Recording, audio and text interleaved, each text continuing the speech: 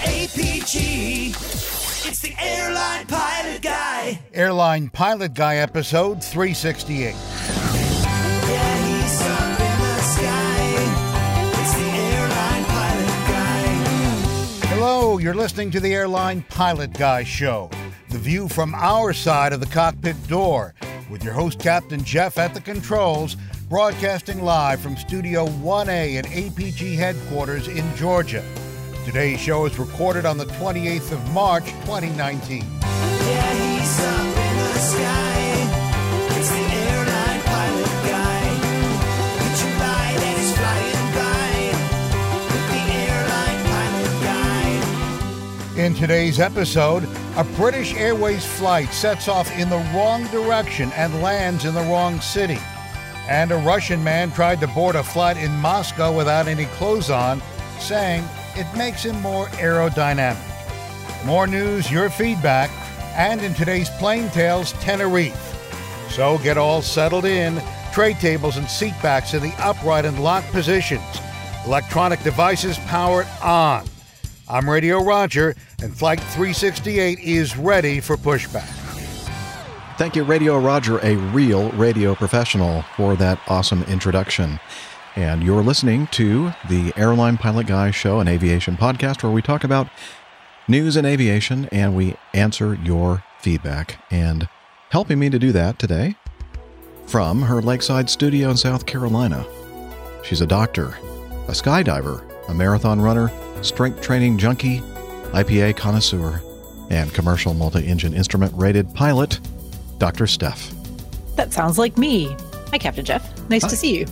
Good to see Sorry you. for the delay on my part, which no one listening to this actually knows about. So Right. just disregard what I. What are you talking about? We're right on time. I don't know. Okay. Well, I'm going to go ahead and push this button here and introduce our next APG crew member, co-host from his studio in the English countryside. A professional photographer, former RAF fighter pilot, current captain for an international airline based in London, at least for the next month and a half, Captain Nick. Hi, Jeff, and hi there, Steph. Welcome back from work. What Thanks. a dreadful day you've had to put up with. Anyway, fabulous. I'm standing up for this show, trying to get my back sorted. So I'm looking forward to another good one. Ouch. Okay, so you got to get us up to date then for all the listeners out there that have been hearing about all of your back woes. Whoa. How's it going? Is it feeling any better? Yeah, slowly, very slowly, I'm sorry to say, but I'm sure I'll be back in the chair before too long. The only problem is, so long as I'm moving, I can seem to be able to maintain everything fine. It's when I actually sit down for any length of time that everything becomes painful and stiffens up. So sadly, my job involves an awful lot of sitting down. So yeah, I mean, I've spent all day today working in the garden and half an hour in my chair here behind me, and I'm already in agony. Well, I mean, even people whose backs aren't bad when you're working in the garden all day long, we feel the same way. At least us older. Sitting is older about the folk. worst thing you can do for your back in terms of the amount of pressure you can place on your lower back. Oh, I just hate it. Ugh. Yeah. Yeah. So anyway, I'm working on my core muscles. So there you go. Hopefully that will be fine. But for the moment, I'm sadly not going to be in Washington. Oh, no. The meetup in Washington is gone, and I may not even get to Barbados. And I know you're really terribly sad about all of this. yeah, 3 nights in Barbados. That was going to be quite reasonable, I think. But there you go. The weather's well. good in the UK right now, so that's not bad. Oh. And I've had a good time over the last few days. I mean, I've been able to move around a bit. I even got all the way up to Manchester. You'll tell us about that. Well, it was fabulous. There's an aviation society up there in Manchester, imaginatively called the Aviation Society. Aptly named. Aptly named. And one of our fine listeners, Simon, lovely bloke, he suggested to the hierarchy that I might come and entertain them on one of their monthly get-togethers. And they've got a fabulous spot there. They've got a big sort of viewing area right beside the runway there at Manchester. And they've got a hangar. And you'll never guess what's in this hangar. An airplane? Yeah. I knew it. Concorde. I couldn't unmute fast enough to say airplane, but We knew you'd have that answer too. ding. They Anyway. have a Concorde in there. Ooh. Wow, not just any airplane. And not only do they have one of the Concordes in there, they have managed to get the nose drooping up and down. They can make the nose go up and down, which, considering the Concorde can't do much else now, it's pretty impressive. I can't wait for them to see them put the gear up and down. Yeah, well, if you can get it to go up and down at that age, that's a pretty good thing. Yeah, I mean, the way it's sitting, they'll get it up once, but they'll never get it down again. Well, if it lasts for more than 4 hours, I think And you there's need to contact- recommendations. You Yeah, need to go to the physician. emergency department. No, wait a minute. You call your Oh. friends first. Right. You got to come Have over you ever here. had? Yeah, you got to see this. Have And you ever then- had this happen to you? And then your second call is to the doctor or emergency room. Absolutely. And So don't anyway, even- I got up to Manchester and had a lovely time up there. In fact, I think Simon sent in some feedback, a little description. Did he? Yeah, I think so. Yeah, Yeah, I don't think so. I don't remember getting any. I'm just kidding. Here we go. Hello there, APG crew and the community out there. This is Simon from Manchester in the UK. A long-time listener to the show, but first time I've submitted any feedback. So, I had the pleasure of meeting Captain Nick on Monday of this week, as he had kindly agreed to come up to Manchester to give a talk to the Aviation Society up here. This is a group of like-minded aviation enthusiasts which meets every few weeks at the Runway Visitor Park beside Manchester Airport. As expected, there was a great turnout for Nick's presentation, and he certainly didn't disappoint. He gave us a thoroughly entertaining evening, talking about his career in the RAF, his time flying in Australia, and then latterly his time flying for Acme Red. It was fascinating to hear his experiences, and he had plenty of anecdotes to throw in, which had us in fits of laughter.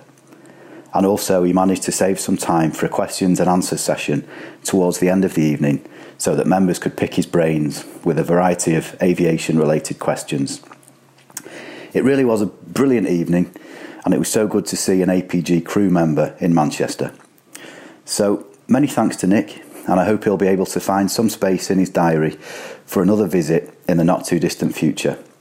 And if others get the opportunity to hear Nick's presentation elsewhere in the UK, or even beyond, I would highly recommend it. So that's all from me.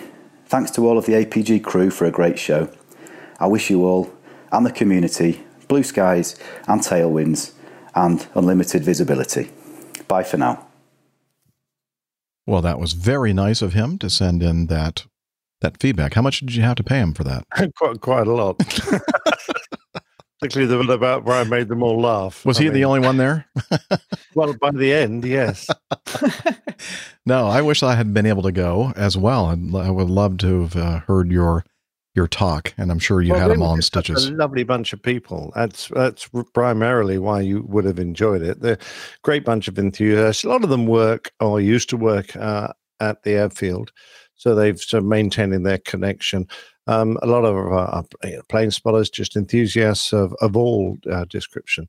So it was really nice. And the questions, to be fair, the questions they ask, I think are always a measure of how much interest they take in aviation, because they are some really good questions that, not just the usual run-of-the-mill things you kind of expect, but some really nice ones that gave me a chance to talk about other areas of aviation. So it was a pleasure being out there. A lovely bunch of people.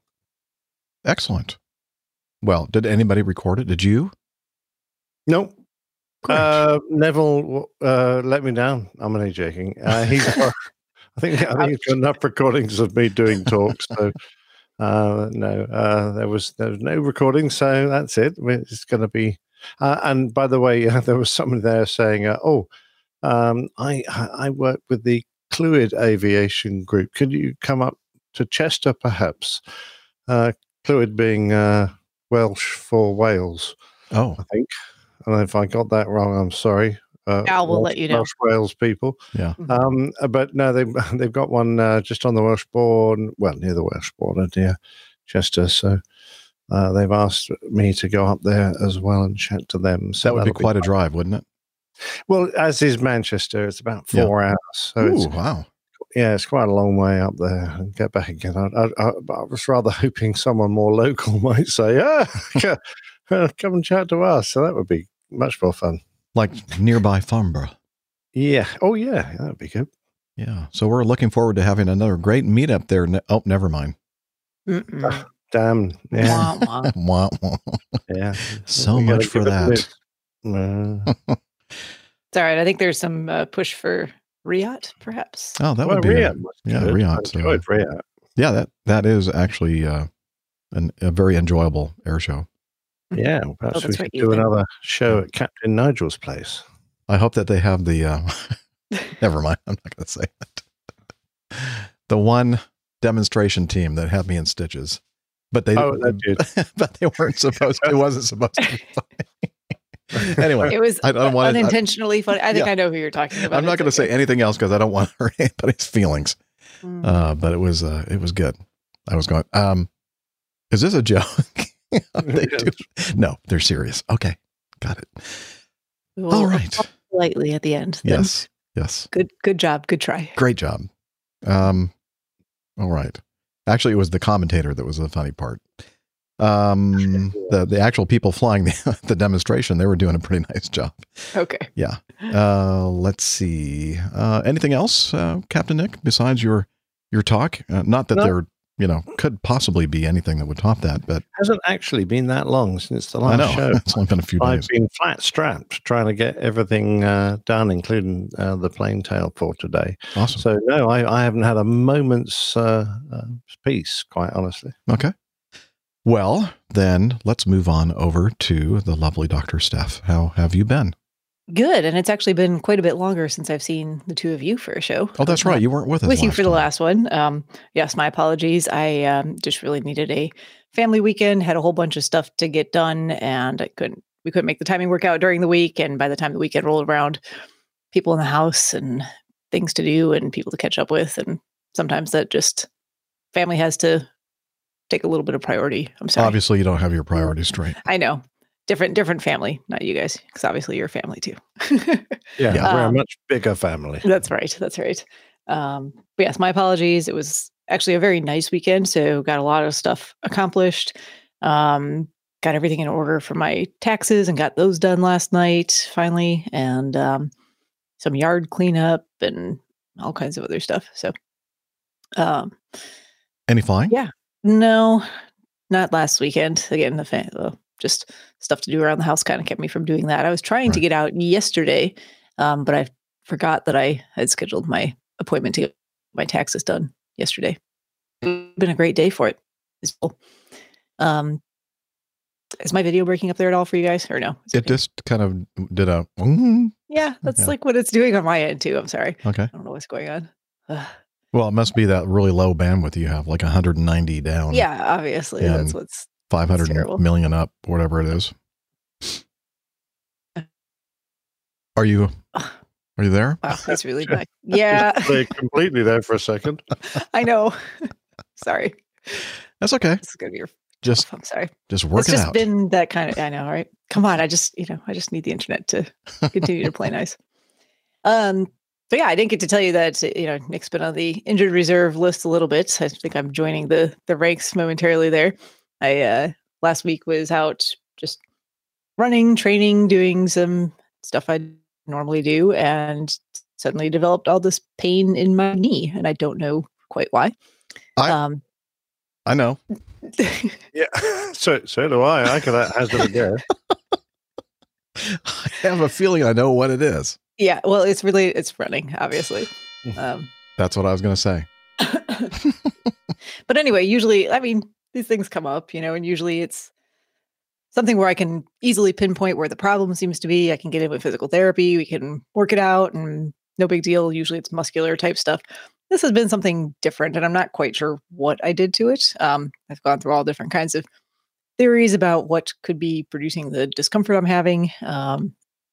because it doesn't ever seem to stay in the same place. It kind of just moves around a little bit. And finally, I broke down today. And the reason I was late getting here is because I pestered one of my orthopedic colleagues in the office across the street to see if I could come in and just have them take a look at it. And so I snuck onto the end of their schedule. And of course, they were running like an hour behind by the time I got over there. But he's a great guy. I really appreciate him seeing me. We decided on a cortisone shot, so that was a lot of fun. Yeah, it's kind of on the receiving end today. And Yeah. then So how does it feel, huh?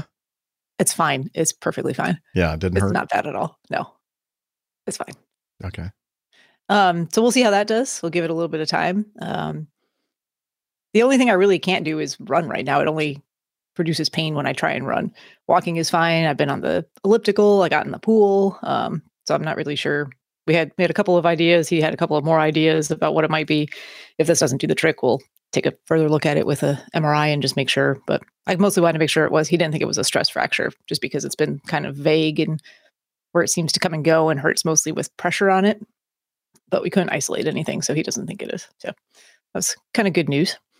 And what else? Oh, and then I got to play in traffic on the way home, which further delayed me because apparently they've taken the freeway on-ramp to the main freeway I have to take home down to like 1 lane when it's normally like 4 lanes.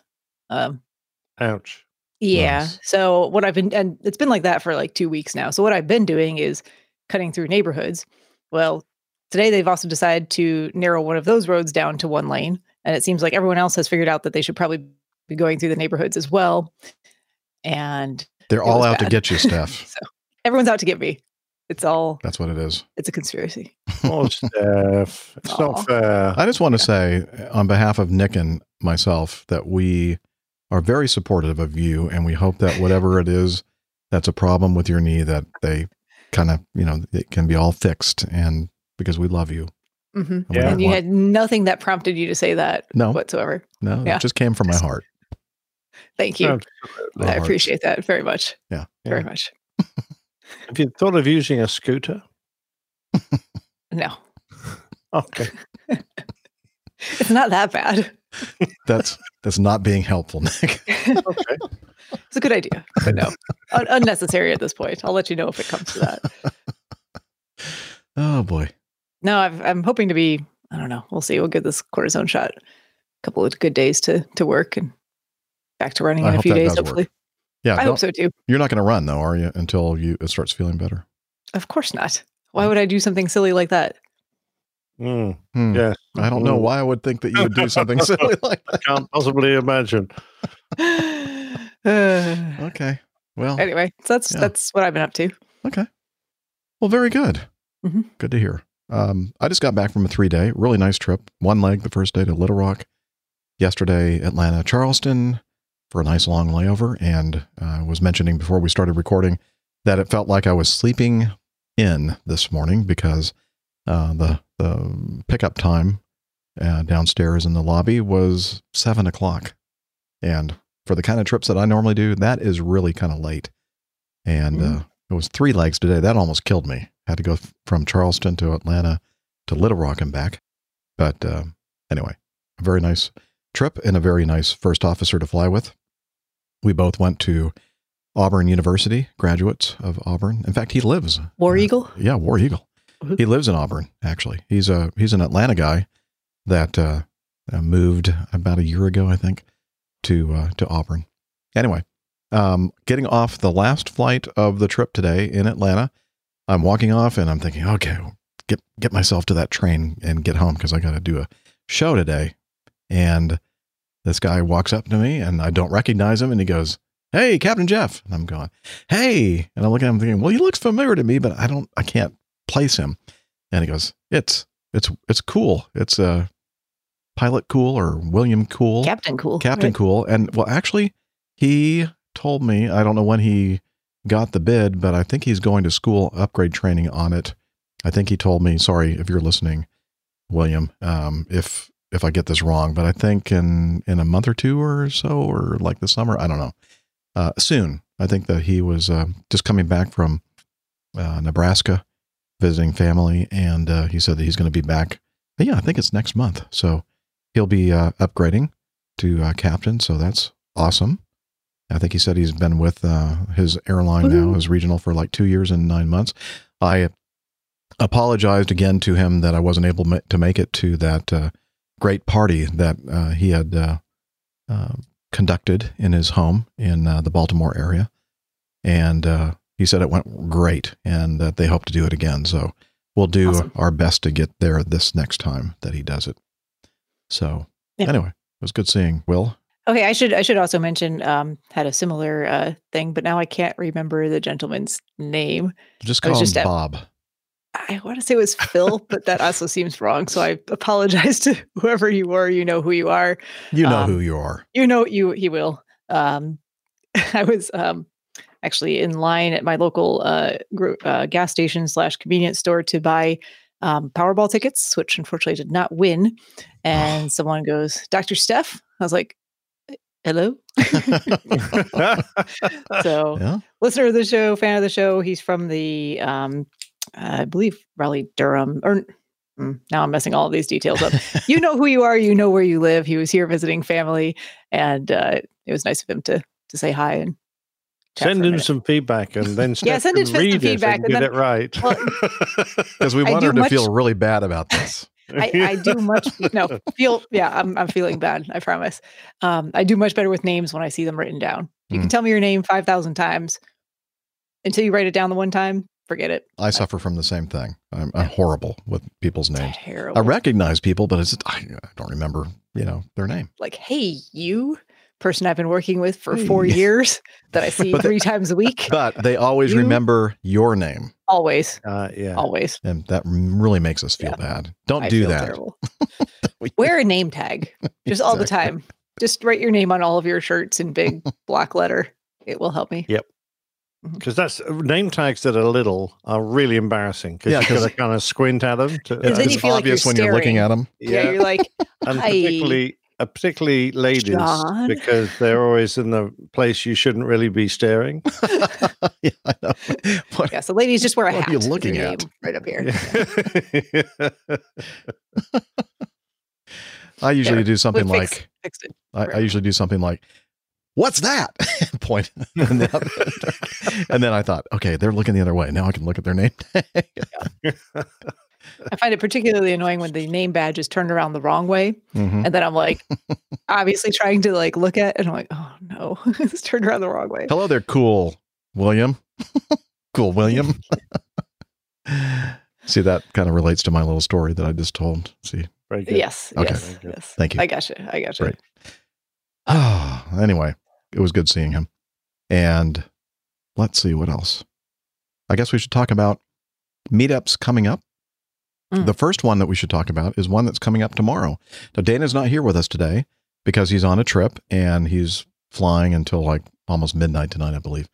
But the good news is he gets into Portland, Maine this evening.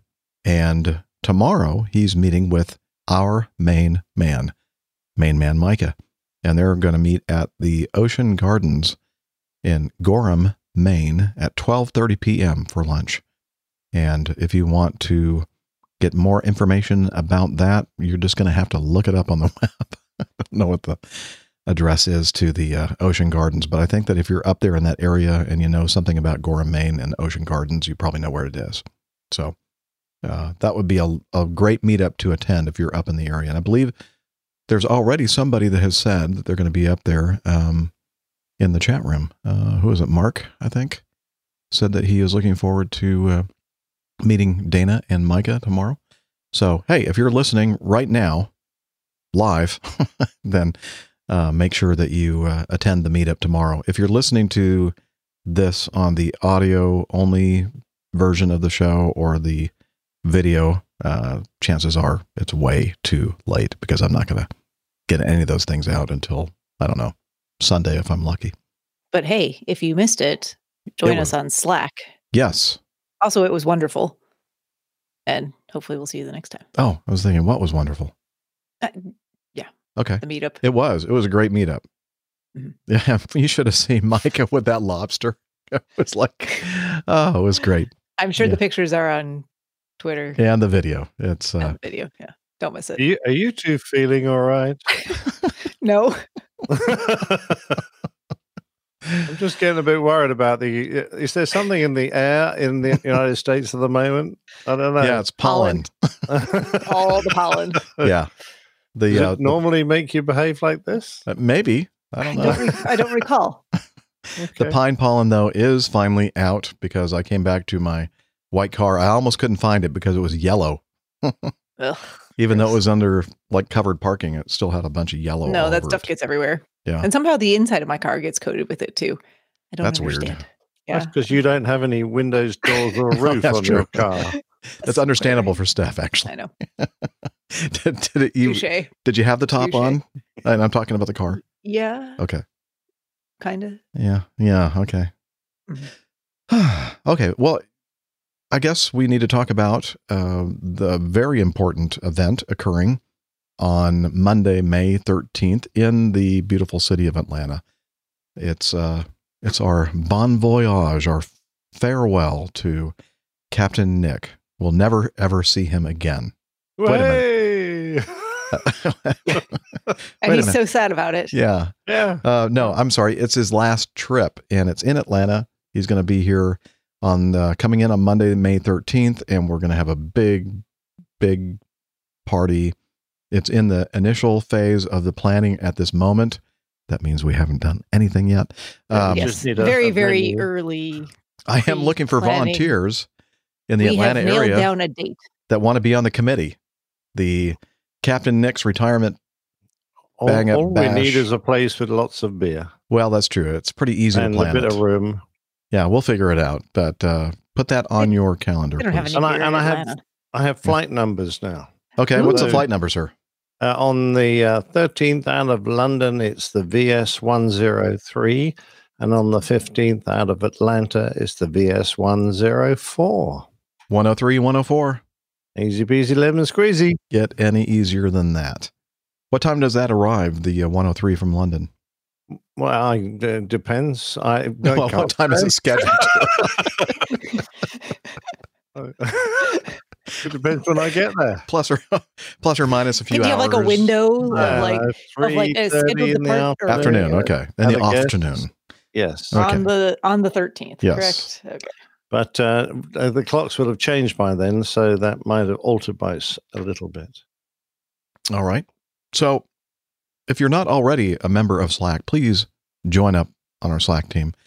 And also keep a keen eye out on the airlinepilotguy.com/calendar, the APG community calendar. And then I'm hoping that more and more details will start appearing in both of those places as we get closer to, but it's not even April yet. So give us a break.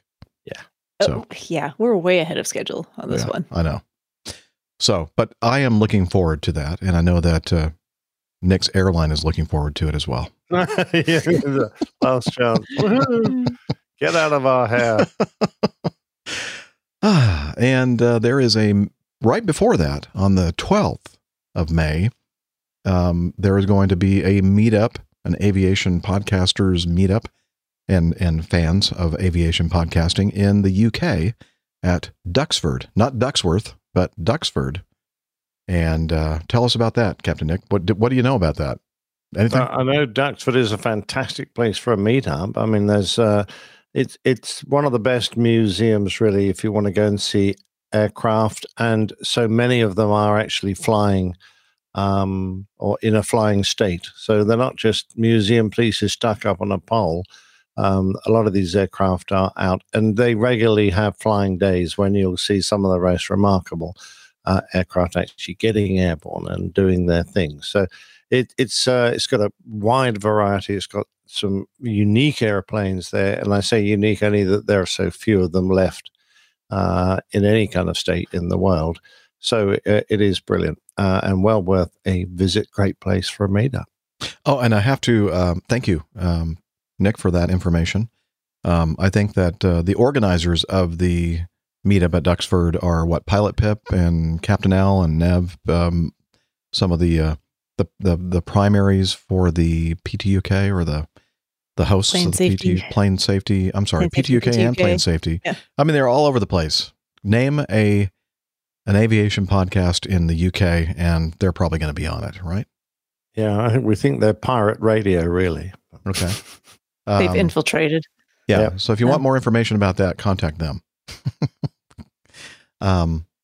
And I think probably Adam Spink's helping organize it. I don't know. Oh, that's good. He's probably going to be there. Then there's a good chance that this is going to be a successful meetup. Yes. If Adam has anything to do with it. Also, I should mention, Liz just sent me a little bit of information that we want to make sure that everybody knows that when Nick is here on his last trip in Atlanta, his lovely wife, Jilly, will be with him as well to try to keep him, out of trouble. I shouldn't have said that. I was going to leave Jilly at Heathrow. Oh, never mind. Well, now you can't. We wanted to make sure that you did not see a reason to leave her behind. So if you want to meet this amazing woman, the woman that would put up with somebody like Captain Nick for all these years. For so many years. Yeah. But she'll only come if she gets an upper class seat. So I don't know. She may I don't not know, hun. I don't know if we're going to have any. Go, look, there's only premium. I'm not coming. Oh, okay. Or she may or may not be here then. But there's a good chance that she will be. We'll start a GoFundMe for her. Yeah. Upper class. So. Trust me, I've met her a few times, and she is just a wonderful woman. And you want to meet her too. So there you go. I concur. All right. Anything else? I think we got all the stuff in the meetup and catch up kind of phase of this thing. Can't think of anything else that we should talk about before we go to the coffee fund. What do you think? Nope, sounds good to me. All right, let's do it.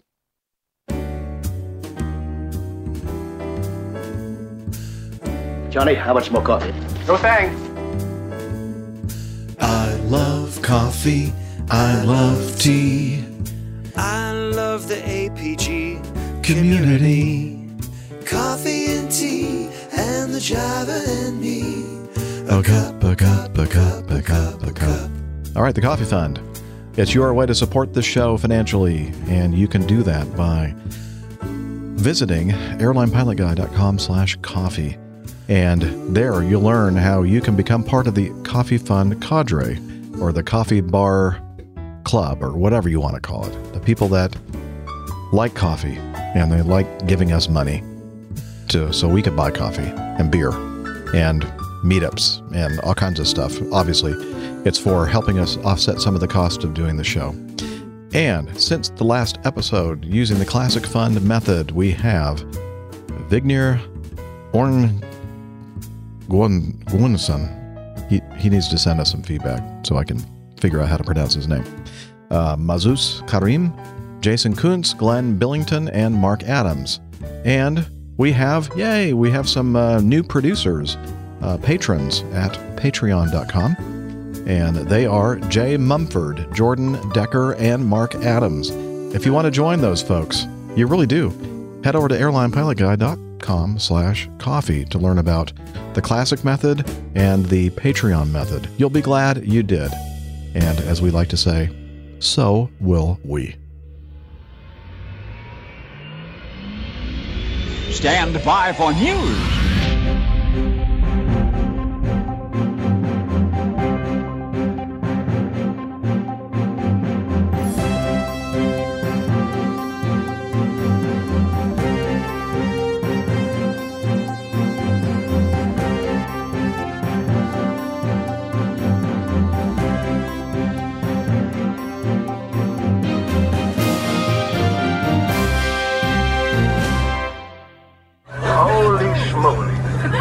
No one to Edinburgh. No. Okay. Please don't make photos or videos. We apologize about that. We don't know where the problem is, but it has happened, and we do the best to bring you as soon as possible to Düsseldorf. Sorry.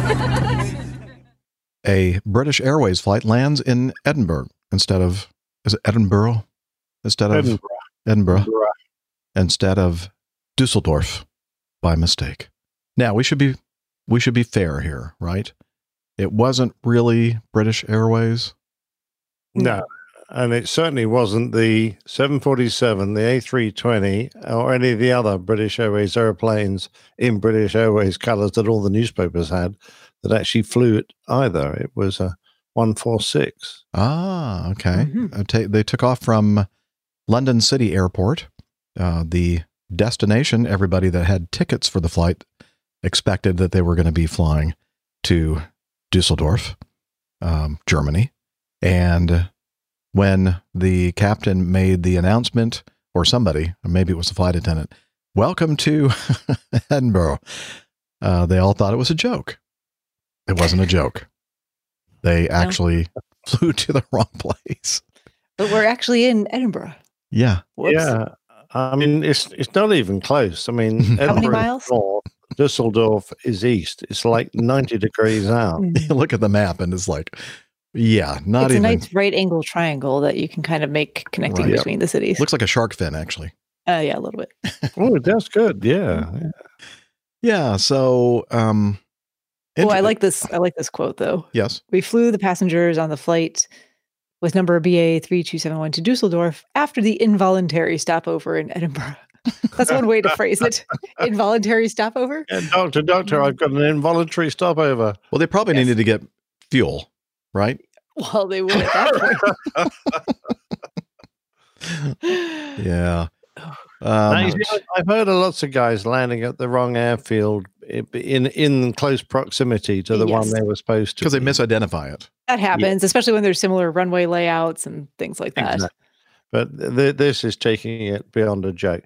I can only assume that these guys were actually told to fly there, and they were given a flight plan to fly there, but someone in operations or dispatch or whoever does it for their airline made a wee bit of a mistake and got their destination wrong. So I don't think it was necessarily the crew's fault. I said, Well, let's place blame at least on the actual company that did this. What was it? WDL? WDL. there's some German outfit, aren't they? WDL Yes. Aviation. Yeah. So Certainly, I don't know. I don't. Go ahead. I heard one of the PAs, which someone recorded on social media, and they sounded very German. Okay. So, and they're thinking, those Germans and their really quirky Dry humor. Yeah. Mm. Yeah. But apparently they really thought they were supposed to be flying to Edinburgh. But so here, I don't understand. It's really not clear to me, at least in the article, the stuff that I've read, that it was a mistake made by the pilots or if it was a mistake made by the dispatchers or management people or whatever. I mean, did the crew really think that they were supposed to fly to, I don't know. It's just very confusing to me. I think we need more information here. I don't know how they would fly there if they didn't think they were supposed to. It's not. Well, exactly. Because I mean, like very shortly after takeoff, you're supposed to be over the North Sea, crossing over towards, so like Holland. when you walk up to the gate, wouldn't there be like information at the gate? Do you think they left from a gate? Well, I don't know. I don't know what the situation is. Maybe, I've never been to London City Airport. Maybe they were on a stand somewhere and they don't have a formal gate house with the information about where you're going. Well, yeah, I mean, I've been to plenty of airports where we don't go through the passenger terminal to get to the aircraft. We go through a separate sort of part of the airfield and get bussed out to the aircraft. We don't see the passengers. We just walk out of the airplane and pick up the paperwork. Well, in my world, it's like, before I even leave my house, I know what my trips are next month. I know where I'm going to be flying. So maybe, obviously that's not the case with this outfit. And when I show up to work, I know that I'm going to be flying my first day. I'm going to fly to Wichita and then I'm going to lay over because I have this on my iPhone and all my electronic devices and printing out my rotation or trip. I know that I'm supposed to go here. And then when I get to the airport, again, maybe they don't have all these nice things to clue them in as I do, but the gate says you're flying this flight to Wichita. What if they just loaded the passengers on the wrong plane? Yeah. Like when they got their clearance, obviously, if they got their clearance and the clearance was to Edinburgh, whether it be through their ACAR system or through the radio communications, they must have assumed that or the flight plan must have been filed for that flight segment. Yeah, I believe it was. I believe it was filed correctly for Edinburgh. Okay. And the clearance was for Edinburgh. So, Okay. yeah. So that sounds to me like that kind of lets the pilots off the hook. I would say so. I would say it's a bit of a company cock-up myself. Okay. It's still kind of strange to me. Oh, but- And they do- very strange. Yeah. I mean, it's not, I'm not sure that it had the flight number for British Airways, but was it more of a charter operation too? I thought I saw that Well, I think it's somewhere as well. it's like one of those like we have regional airlines that do flying for the majors, and they use our call sign and not our call sign, but they use our flight numbers and that kind of thing. I don't know if that's the same kind of a arrangement that they have or not. I don't know. I don't know. I didn't know that BA used this. I suspect it might have been a short-term contract just to fill in some gaps they had in their fleet. So perhaps it's just the odd flight they fly from, and perhaps the communications between BA and WDL aren't very clear. Mm-hmm. So, Now, a good point is made by Simon Browning, a BBC transport producer, in one of the articles that we have here, and when they were talking about the analysis of this. Why wasn't a passenger announcement made before takeoff saying, quote, "The weather in Edinburgh is fine and the flight will last 1 hour"? If it had, they could have saved a lot of complication. And I tend to agree with that. I'm sure they do, but how many passengers actually listen to those BAs we make? Maybe 1 in 10. Yeah. I do. If I was on the flight, I might have noticed. Somebody Maybe. would I wasn't have, asleep though. already. Yeah. I think one person would have. At least one. I'm just thinking of it. Well, I know this is not nearly the same situation at all. I'm just thinking of how they used to, back when I lived in Greenville, North Carolina. So there's a Greenville, North Carolina and a Greenville, South Carolina that when you are leaving Charlotte are basically 180 degrees in opposite directions from one another. More than that. But anyway, they would load both of these flights at roughly the same time through the same door at adjacent gates, not through a jet bridge. And there would always be someone on the wrong plane. Well, every time. obviously, you're going to have that happen. That's Never just failed. stupid for them to put the flights right next to each other. But I'm just thinking of that, Yeah. how easy that was for people to get on the wrong Yeah, that could be. plane. And then they wouldn't notice and they would actually have to say, is everyone here going to North Carolina or is everyone here going to South Carolina? And some people wouldn't know. Yeah, I don't know. That was the real problem. I don't know. I We're was gonna going say. to Greenville. Is that where this plane is going? Yes. But They don't know. If I was We don't on know. it, if I was on it, I wouldn't know. Yeah. So, A lot of people yeah, didn't know. but Yeah. people that live in this area of the country should know. Well, yeah, but but there people are a lot don't. that don't. I have another funny story. Well, Was that a it doesn't different have state? anything No, And I'm then- going to the one in Carolina. to- Yeah, the one in Carolina. Which one? Which Carolina? Yeah, South or Yes. North Carolina. I Uh-huh. don't know. Yeah, it gets confusing.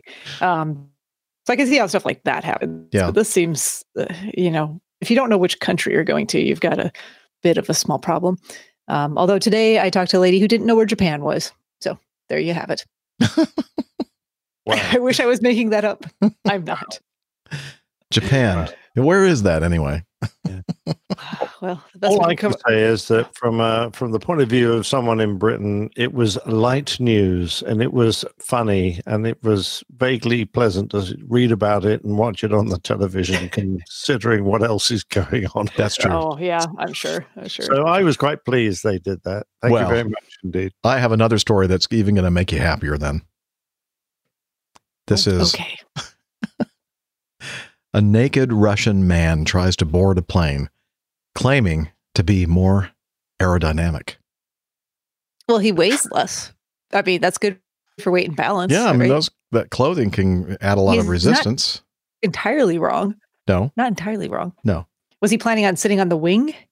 Also, like for his aerodynamic configuration. A naked man attempted to board a plane at Moscow's Домодедово. airport while shouting that clothes make him less aerodynamic. The man passed through the Ural Airlines flights registration. Is that right? How do you pronounce that? Ural. Ural. Yes. Before Oh, Ural. Ural, before suddenly stripping off his clothes and running stark naked onto the jet bridge, eyewitnesses said. He shouted that he was naked because clothing impairs the aerodynamics of the body. He flies with more agility when undressed. You got to say, he's got a point. Well, if it was an open cockpit, yeah, I agree with him. But I'm not trying to work out how that happens when you're in the cabin. I don't know. That's where he was a little confused, a little unsure of how the whole flying in an airplane thing works. I'm looking at the picture of him. Luckily, the appropriate parts are blotted out. But what has he got on his knees? Looks like he was wrestled to the ground at some point. He's been crawling on his knees, apparently. They don't look in good condition. They don't, are they? A little banged up. Wasn't there someone running around naked in Chicago recently too on the ramp across the ramp? Yes, I saw that. Like it's like an epidemic. I don't know. People just want to be free, Steph. Come on. Right. I know. It's fine. Anyway, a video has been released of the man after police detention, handcuffed on the floor and still very naked and with very bruised up knees. Eyewitnesses added that the man did not seem drunk, but he may be in need of a refresher on the physics of airplane travel. Yeah, I agree with that. Yeah. How do I begin this particular one? You can't live with them and you can't kill them. Yeah. Oh, maybe I shouldn't say that. Well, some people do, but hopefully. Yeah. This man, actually, he didn't succeed in killing his wife. He tried to kill his wife with a plane. A very nice airplane, by the way, a King Air in Botswana. And he's a South African. He took his life by flying a twin engine, as I said, what did I just call it? A King Air. King Air, thank you. Into a building in Botswana in an attempt to kill his wife. And about 50 people narrowly escaped death on Saturday morning at the Matsing Airfield, Matsieng Airfield, a few kilometers north of the country's capital of Gaborone. Is that the way you pronounce that? Pretty good. It is understood that the man had a physical altercation with his wife at a baby shower held at the airstrip before he was chased away. Apparently he wasn't invited to this. He allegedly stole the aircraft and crashed it into the party venue. He started work at the Botswana-based Kalahari Air Services in October last year. In a statement, the Matsing Flying Club said an uninvited guest at a party, who was identified as this man, got into a domestic dispute before leaving. And then minutes later, a King Air twin-engine aircraft allegedly stolen by him started making several low passes. By the way, I have a video here. Did you guys get a chance to look at the video? Yeah, dude, they're pretty low passes. Yeah. I did not. I'm looking at a still shot of it. So. Very low. And in fact, the guy that was filming this video had an opinion about this at the very end. So just be advised that there's some explicit language. Apparently he must have known this guy. Anyway, a man said that the pilot called his friend who was at the venue. He phoned his one mate on the ground there who was still at the party, and he wanted to know where his wife was. The guy that he called started shouting so that everybody could run away. And then the man in the stolen airplane flew into the clubhouse. And he was the only casualty, while the clubhouse, control tower, and about 13 vehicles were destroyed. Yeah, pretty big fire from one of the other videos I saw. So only to be expected, I expect. A tragic way to lose your life. And, I guess he was just not really himself that day. No, apparently under the influence. And some people don't do well when they've had too much to drink and are in an emotional situation. And that's just, I'm glad that nobody else was hurt. Oh, for sure. Yeah, I mean, that's the silver lining here. I guess. All right. And finally, this is a sad story. The Icelandic low-cost airline, WOW. Let me see here. Wow. Airlines, basically stopped their business. They ceased operations today, I believe, and canceled all their flights. They've stranded thousands of passengers. The carrier, which had been in funding talks with investors, flew from London, Stansted, and Gatwick in the UK. It said some airlines may offer flights at a reduced rate, so-called rescue fares, and it would publish information on those when it becomes available. He said passengers should not spend a fortune on alternative flights unless you were in a real hurry. WOW's website suggests a range of possible methods of redress as far as getting some compensation for this, and we'll include this article in the show notes.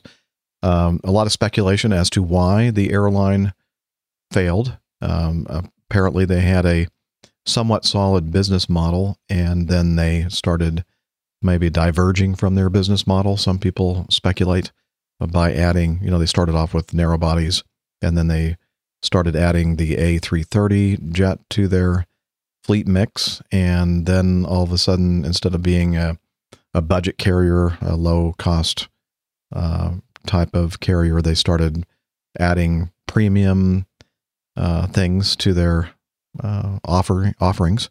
And several people said that this might be why things just kind of started spiraling downward.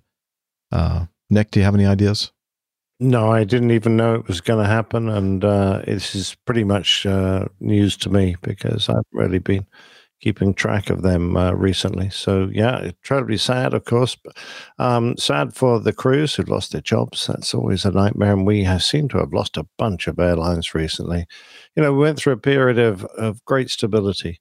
But now Monarch and Air Berlin 2 years ago, there were about 6 went down last year, mainly pretty small ones. But this is the third this year. So Germania, Fly, BMI, and now WOW have gone down. And it's only March, for heaven's sake. So, wow, this is quite a change to the way operators, need to be looked at. And all I can say is that if you are going to fly out of the UK, you need to pick an airline that is ATOL protected. So all the UK carriers are required to pay money towards the Civil Aviation Authority's ATOL protection. And the only reason I'm making a point of this is because, of course, their main airports were in the UK, and they carry a lot of British passengers. But unless the airline that you're flying with is ATOL protection, you'll have to find your own way home. Whereas if you're an ATOL airline, then you will be flown back at the UK's expense. At the Civil Aviation Authority will organise rescue flights, and it won't cost you. Very good. Yeah, I knew they'd been in financial negotiations with different investors for a while. I think over the past year even, or something like that, 6 months or so. But it sounds like none of those worked out, sadly. No, exactly. Now, of course, we're looking at other airlines that might be having problems as well, and Norwegian seems to be, I think it's Norwegian. Correct. Yep. Yeah. Be struggling a little as well, so either we've got just too many airlines trying to cover too few routes, or the competition is really tough right now. I don't know what it is, but might be a combination of the two. Yeah. All right. Well, sadly, another one bites the dust. Yep. All right. Well, let's move on then to our feedback segment.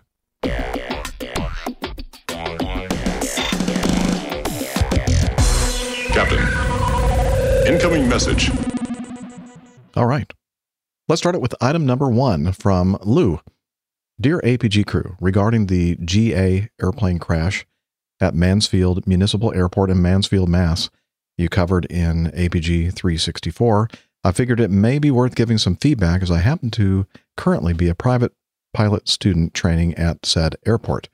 While the airplane in question came from a nearby flight school, not the one that I attend, it still hit me and the rest of the community at 1B9 Mansfield Airport's ID pretty hard.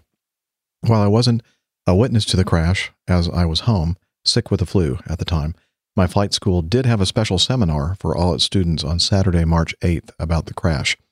They went over the preliminary NTSB report, which I'll link to later in this email, and security camera footage from the airport and their own eyewitness observations to give some idea of what they think may have gone wrong and to teach the students on how to not make the same mistakes. First, a little background on the airport. Mansfield Airport is a non-towered airport with 2 intersecting runways. Runway 1432 is a paved asphalt runway, 3,503 feet long, 75 feet wide, and runway 422 is a grass runway with dimensions of 2,200 by 100. The plane that crashed was operated by a flight school at nearby Norwood Memorial Airport, which is a towered GA airport. My own guesswork here, but I assume that the student and instructor came to Mansfield to do some non-towered training of some sort. The weather that day was VFR, and the student, according to the NTSB report, had 7.6 hours of dual flight time.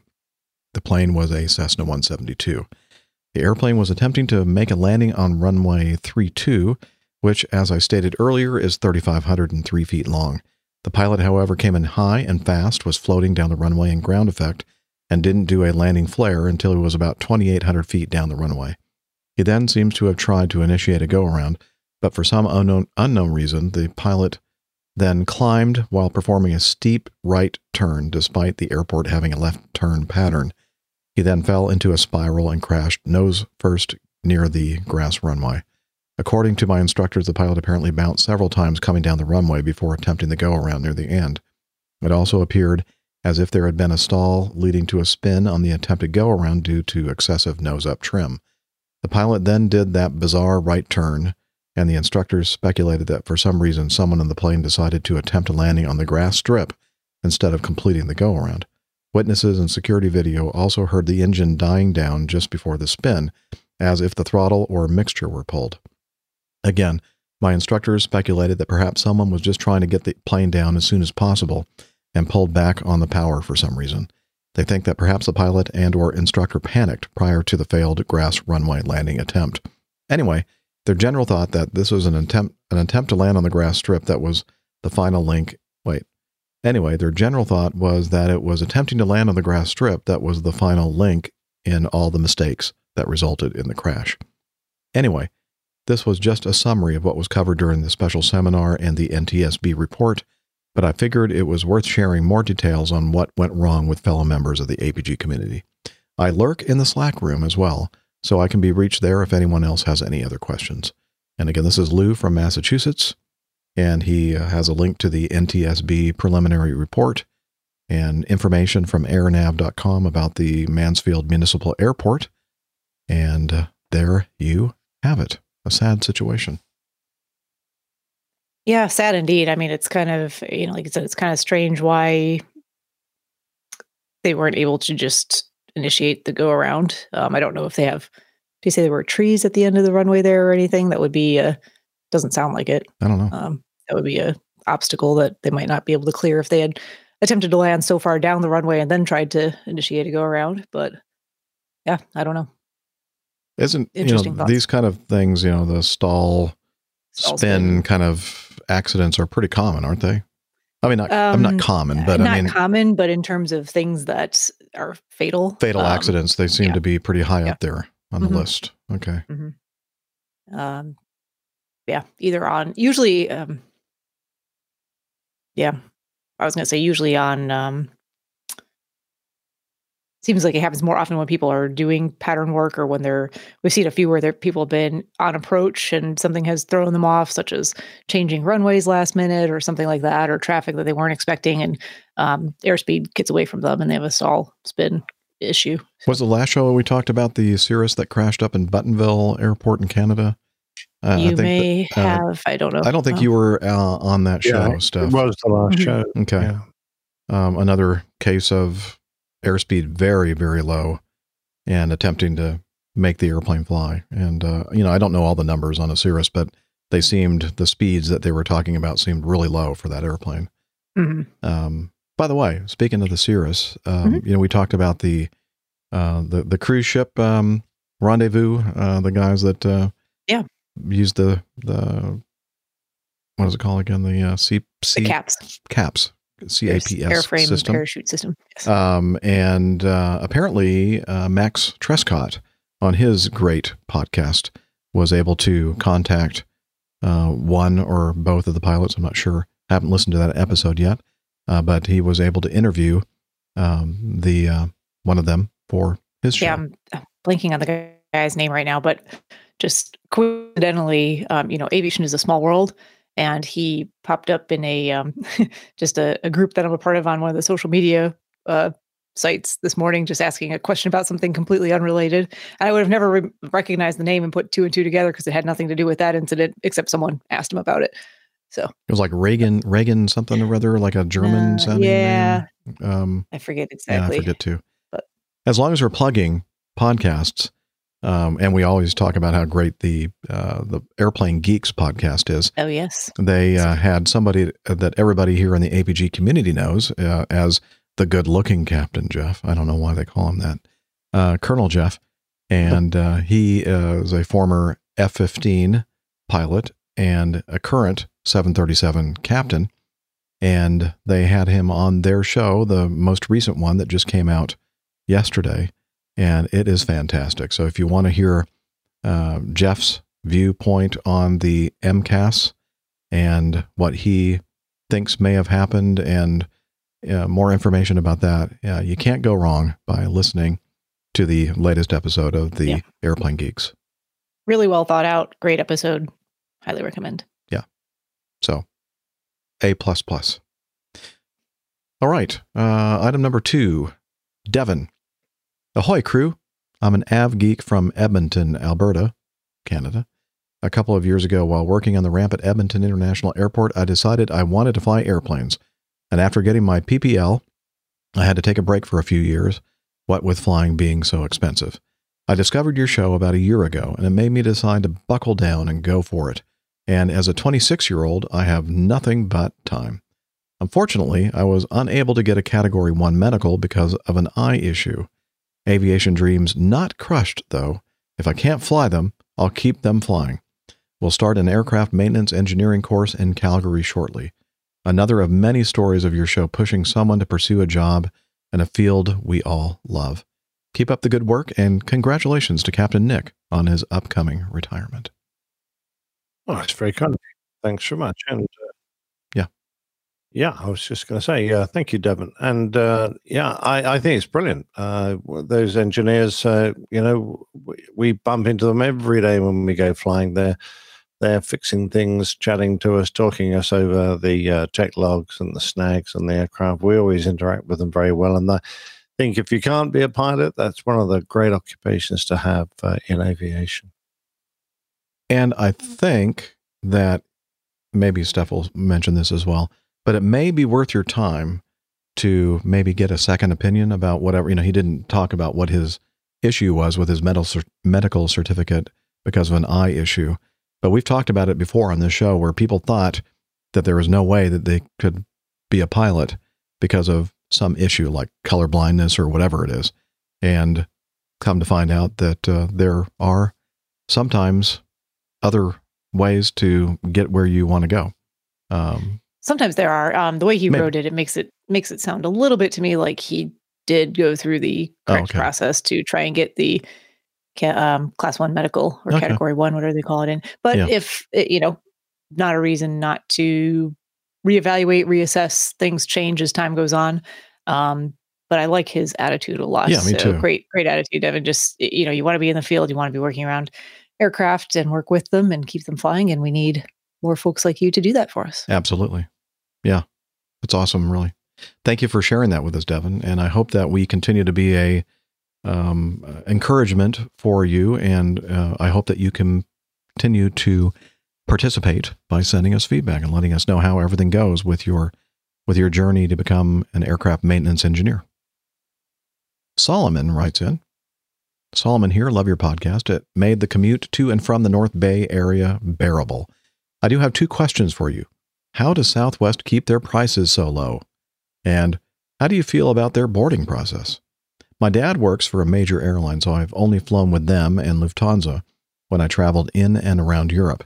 Again, love your podcast. Keep up the good work. Okay, so we have somebody here, one of our co-hosts that likes to fly Southwest Airlines, and Steph, how is it that they keep their prices so low? I don't know that they keep them so low anymore, to be perfectly honest. Everyone has been very competitive with their pricing recently. Certainly in the past, a lot of it came down to, I think, some of their fuel hedging, the fact that they were flying the same aircraft type. They're able to keep costs low just with common training and common aircraft type and, mechanics only working on one type of aircraft.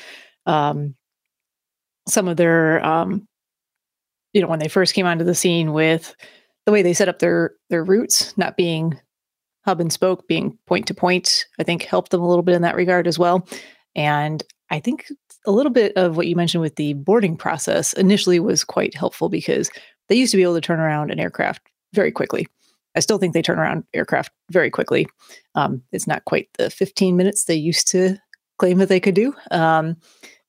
But you alluded to it, the fact that they don't have assigned seating on their aircraft, which is a little different than most aircraft or most airlines. I'm trying to think if anyone else does no assigned seating. Didn't Ryanair do that as well? But I guess they don't do that anymore. I don't know. Yeah. Well, Southwest still don't have. That's right, Jeff. Yeah, they used to be just a bun fight. Go and grab any seat you want, but I think they do assign now. Yeah. So Southwest do not assign seating, which I actually kind of like. If you can guarantee that you are able to check yourself in reasonably early for the flight. So, as soon as that 24 hours before your flight clicks around and you can jump on and sign yourself in, check in for the flight, you usually have a reasonably low boarding number. So they board by numbers and groups, and they'll assign you to a group A, B, or C, and then a number 1 to 60, I think, within each group. And whatever number you have, that's what order you get on the plane in. So if you're up in one of the first few numbers, if you've paid attention to what was going on, then you can pick whatever seat you would like that happens to be open. If you want a window, great. If you want an aisle, great. If you got a bunch of people who need to sit together, great. If you weren't so quick on it, then you're kind of out of luck. You're probably looking at a middle seat, probably somewhere down the back. And I will say, though, that for the most part, I've seen where folks with, small children or are trying to sit together and they are the last ones getting on the aircraft for one reason or another. Maybe it was a tight connection and they couldn't get there in time for their assigned boarding place. People are generally reasonably willing to switch seats to accommodate people. I've never seen it not work out well if that happens. I think what happens at the gate when they open up the gate? How do they stop people from jumping the queue? So everyone knows what their number Tasers. is. Yeah, tasers. I was going to ask if they're bullwhips, but taser would be even better. They have one group line up at a time. They've got these stanchions or stands kind of marked out along where they're going to have people line up to get on the flight. So they can line up 60 people at a time to get on the plane, and reasonably orderly. And they'll take the first group of 30 from one side of the line and then the second group of 30 from the other side of the line. And once they've mostly found their seats, then they'll get the next group. So do it A, B, and C. So when you're lining up, do you have to ask everyone what their numbers are to sit no yeah, way? People generally do, because they have it blocked off by groups of 5. So you can kind of figure out if you're number, 8, that's going to be somewhere between 5 and 10. So it says 1 to 5, 10 to 15, or 5 to 10, 10 to 15. You can figure it out. Oh, okay. Amazing. Well, it works pretty well. And most people who fly Southwest know what the process is. That's what I was going to say. If you're new to it, then I'm sure there are plenty of the people who are new are are confused usually. Yeah. But there are no shortage of people who are willing to tell them exactly where to stand in line. Right. Exactly where to go. No, you're behind me. Yeah. No, you're in You're the next last. group. You don't need to be standing here. Kids, go back and sit down. I mean, the whole airplane boarding process is a science and voodoo. It's like airlines have been experimenting with this for many, many years, and they will continue to do so. I think the reason why Southwest is a great airline because just the product that they offer is really, really a good product, and it's different than everybody else. But they're successful with it. And I think that sometimes the confusion comes in when they're referred to as a low-cost airline. I think technically, because their costs are low. Because as Steph said, all the pilots fly one airplane type, not a whole fleet of differing airplane types. Really cuts down on the training costs. And it's just, but I think people, when they've had good management. They've had good, I mean, they've really, and an element of luck too, in terms of what they were able to do with keeping fuel costs low over years where it was not so low for other. The hedging was a brilliant thing that they no longer benefit from, the fuel hedging. But the other thing I wanted to say is that low cost for the airline doesn't necessarily equal low ticket prices.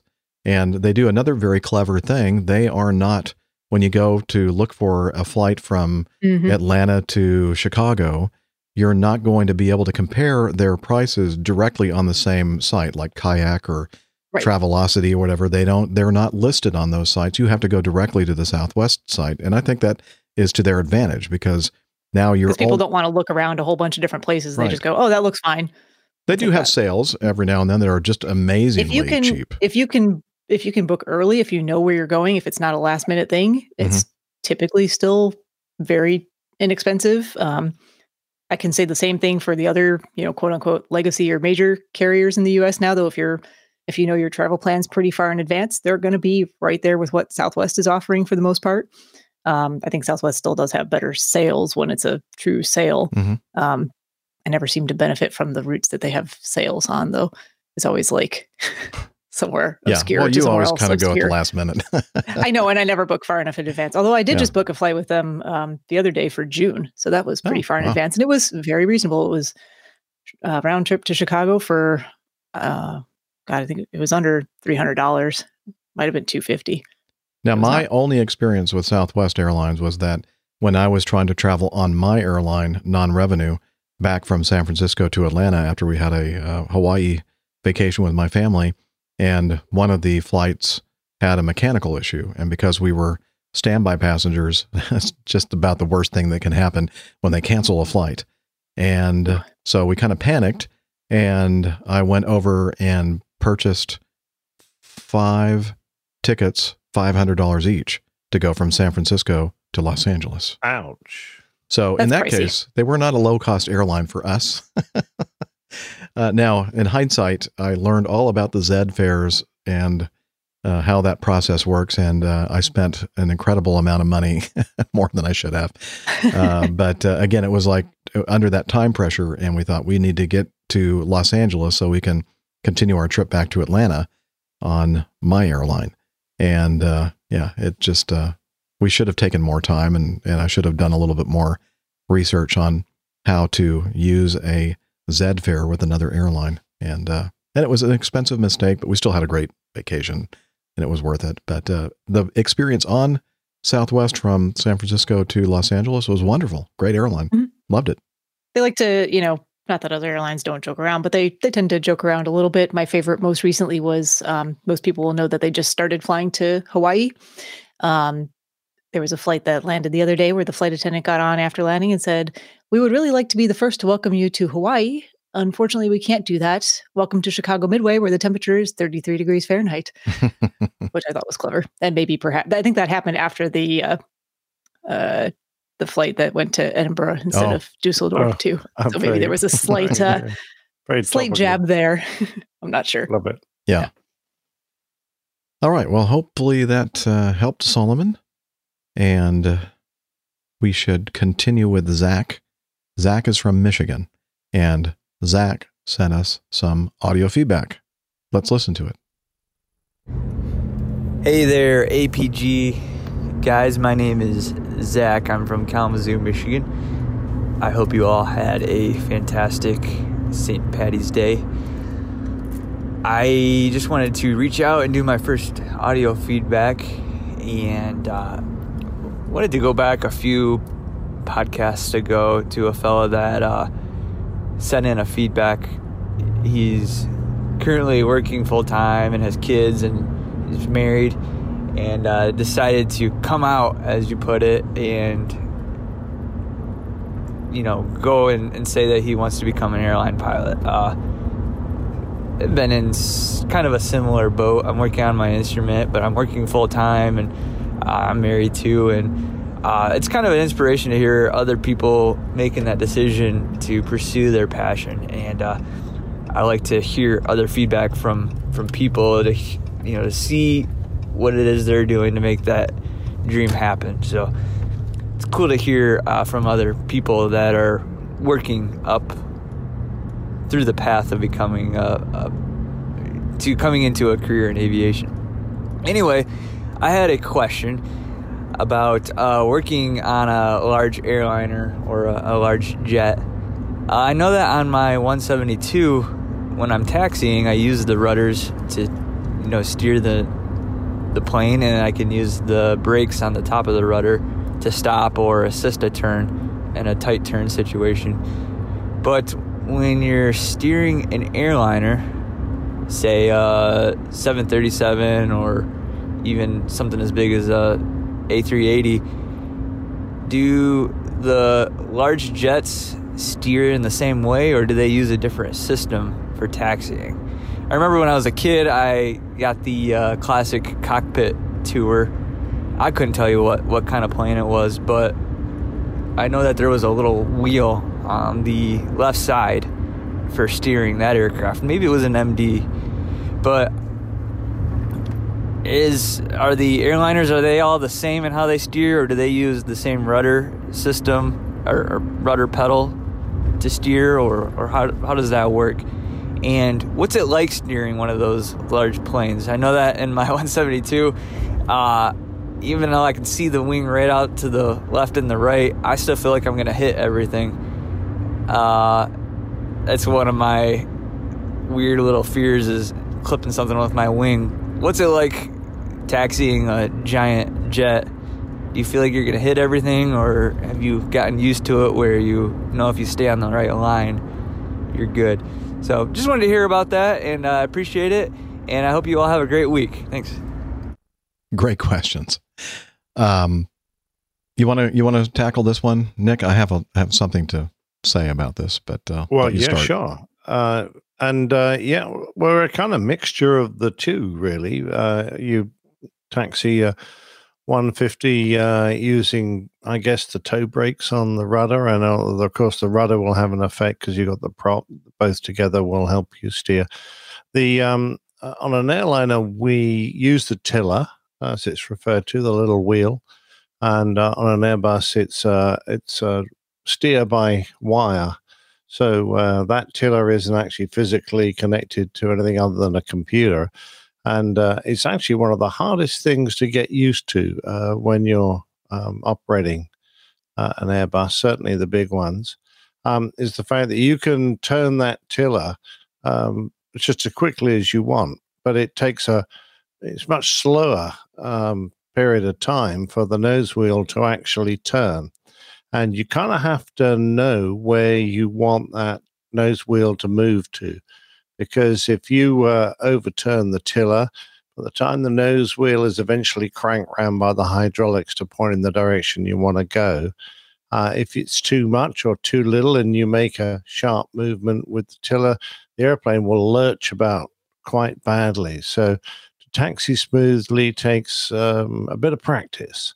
But that's how it's done. It's done on the tiller. Of course, if you let go of the tiller, as long as you're on a reasonably straight leg, you can use the rudders to steer the aircraft as well, because the nose wheel steering is also connected to the rudders, albeit you only get like 5 or 6 degrees movement. So it's enough to keep you tracking on the center line of a straight taxiway.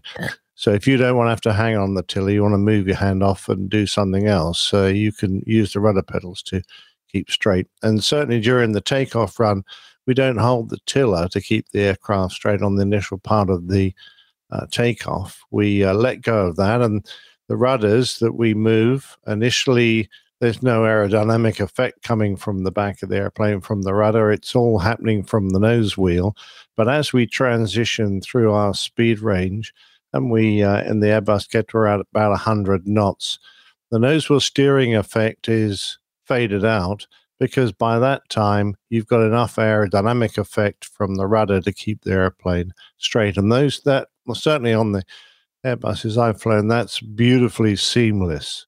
You wouldn't even know that you had moved from nose wheel steering to aerodynamic steering now through the rudder. And that's effectively how it works. It's you're just driving a very big tricycle around, The hardest thing, particularly on a big airplane, to get used to is knowing where your wheels are, because, of course, you have to use oversteering, as we term it, particularly on the 600. The nose wheel is so far behind you and the main gear are way behind you that you have to try to imagine in your head where everything is as you turn. And often on a sharp turn, you're putting yourself in the cockpit way over on the grass, secure in the knowledge that the nose wheel way behind you is tracking down the taxiway. Now, to help us, we have cameras on the 600 to let you see where the undercarriage is, so that you don't accidentally drag the main gear off and crush some taxi lights, or worse still, send the nose wheel off onto the grass and sink in. That would be pretty embarrassing. But the 330 isn't that much smaller, and that doesn't have cameras, so you just have to learn how to do it for yourself. But of course, the problem is if you don't oversteer and keep your nose wheel in the correct position on the taxiway, what happens is you drag the main gear through a sharp corner, and they will undercut and they will come off the taxiway onto the grass, and you'll start smacking things and crashing things, and that's not good. People not recommended. Appreciate no. I'm probably perhaps a little simpler in the Mad Dog, Jeff. Well, first of all, every large transport aircraft that I've flown, the C-141 in the Air Force and the TriStar, Lockheed TriStar, the Boeing 727, and now the Mad Dog MD-88, MD-90, all have steering tillers or steering wheels that are not fly-by-wire, or they're actually directly connected with cables and such to the there I go again with and such cables to the nose wheel steering system, the hydraulic controls of the nose wheel steering. And as Captain Nick mentioned, without using the steering wheel or steering tiller or whatever you want to call it, the range of steering available through your rudder pedals when you're at slower speeds is about 6 to 7 degrees, depending on the aircraft manufacturer and the aircraft model. And not only is it a way for us to steer the airplane when we're going relatively straight, it's also when the first officer in every single airplane, air transport or category, let's see, transport category airplane that I've flown, only the captain had the steering tiller on the left side, on the captain's side. Now, I know that the Airbus has it on both sides, and I think that even some of the newer generation Boeings as well. I think the 777, I'm not sure about the 787 series, but they have it on both sides. But all the airplanes that I've flown, it's always the captain's job to do the steering on the ground. And again, when you're in one of these airplanes and the first officer is flying and he's landing and he wants to make a turn off of the high speed or whatever, there's usually enough authority there that they can do that before relinquishing control and letting the captain take over.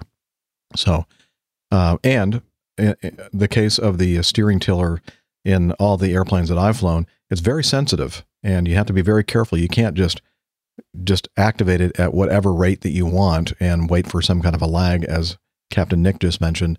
I mean, I can send flight attendants into people's laps or onto the floor very easily if I'm not very careful about the way that I'm steering or activating the tiller. Again, that's all connected to the hydraulic system that is controlling the position of the nose wheel. And as Captain Nick mentioned, as you're rolling down the runway, you don't use the steering tiller. That's overkill.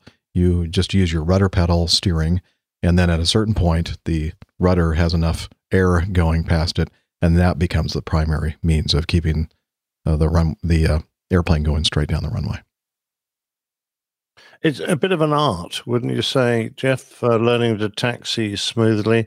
And the girls certainly know at times whether it's the captain or the first officer. Now, most first officers I fly with, pretty experienced guys, they can taxi as well as I can, or as well as anyone can. But a new guy, it's going to lurch around a bit. And the girls are trying to do their demos, particularly if you've got a manual demo, and it can be really hard for them when they're standing up in the middle of the cabin. And you're quite right. Some of them will end up in a passenger's lap. Yeah, you have to be mindful of that when you're taxiing the airplane around, trying to be as nice and smooth as you can. The other thing I was going to say, you mentioned the oversteer on the big jets that you're flying.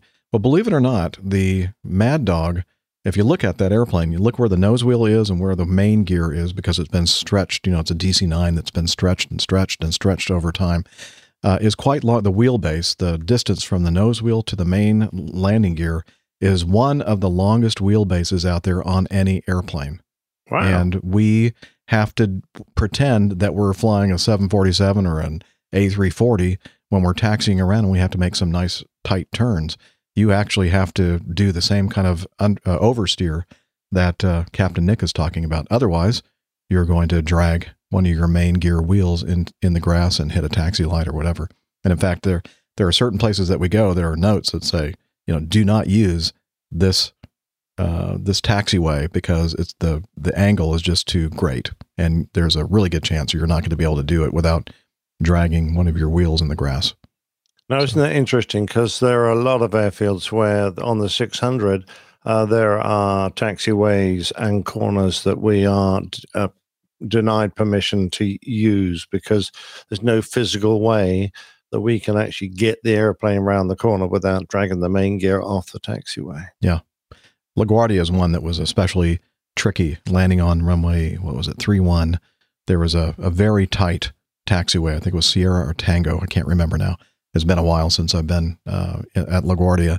And I think at some point there are so many people that accidentally cut it too close and had that understeer with the main gear and drug, a wheel or two through the grass and destroyed taxi lights that our company basically said, do not use that taxiway because it's getting too expensive. But we don't have any cameras or anything else to help you just us. wear the LaGuardia Improvement Fund, Improvement Project Fund. Yes. Exactly. Oh, and the other thing, interestingly, he's talking about how concerned he is or scared or whatever, taxiing the airplane because of the wingtips.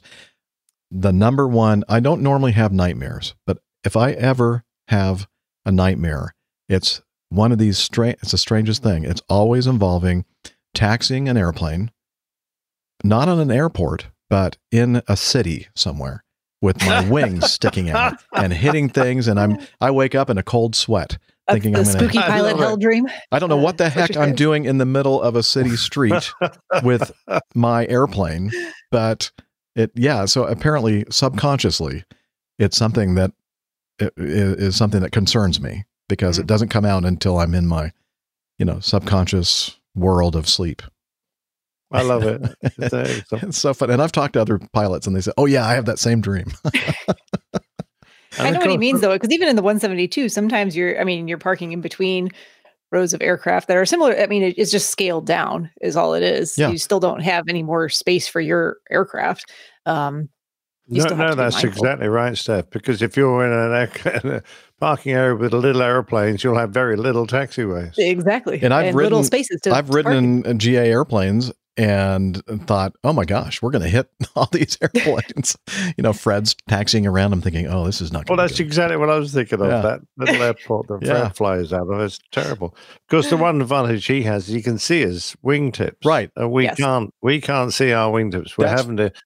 Yeah, that's one of the things that's it's hard for us because when you don't see it, then sometimes it's easy to forget that you have these wings out that of are way sight, out of mind. Exactly. So one of the things we do also, I guess, Zach, that will kind of give you an idea of how we manage how we taxi the airplane is that one of the things that you learn when you're on your initial operating experience, because normally they don't even talk about it when you're in the sim because it's like you'll learn it when you're actually on the airplane. They'll say, okay, look at these concrete slabs. And all these slabs have these, what do they call those lines that separate the concrete slabs? Expansion joints or whatever. And I think that there is like a standard measurement for how wide or how long these concrete slabs are. And most people say in our airplane at least, and from where our cockpit is situated as far as height above the surface, that if you go out 2 of these concrete blocks, that's about where your wingtips are. So when you're taxiing and you see, the first line and the second line, and you're getting close to, or you're passing another airplane, and you're looking at it and going, ooh, that looks pretty close. If you can see that second expansion joint and you're on the center line, you should be clearing that airplane or obstacle or whatever else. But still, sometimes it looks awfully close. And if it really looks bad, then you just stop and have somebody go out there and, wing walk for you. Or even in my jet, you can open up the window and stick your head out and actually see where your wingtip is, but you have to. Yeah, I've done that before, actually. And the other thing is most of the airports I go to, Jeff, which are pretty major airports, there are safety lines on most of the taxiways when you are getting adjacent to stuff, usually a big white line or a double white line. And so long as you can see that the equipment or aircraft is the far side, the far side of that line. I'm gesticulating like a bloody Italian here. The far side of that line. We did not mean to offend any Italians. Yeah. Sorry, that's it. Lost another 10 listeners. So long as everything is on the far side of those lines, you're safe. So long as you are in the correct position on your taxiway. But I still, I'm like you. When I see a damn 747 coming the other way, and we're on 2 fairly tight taxiways, we're going in opposite direction, I sneak my airplane over a couple of meters just to give myself a little more room, because I'm thinking, well, he might not be smack on the center line. I'm just going to, run my wheels a little bit tight here. Just to be on the safe side. And I tell you what, it is one of my nightmares as well, because all the time you hear about aircraft hitting each other. And of course, it happens almost every week. And Jesus, expensive. And the one thing you really don't need to do is to hit another aircraft of your own airline. If you're going to hit another airplane, make sure it's somebody else out. Yes, take out the opposition. Especially if you're only 64 days from retirement, you want to be very careful. Exactly. Yes. God, can you imagine? Oh dear.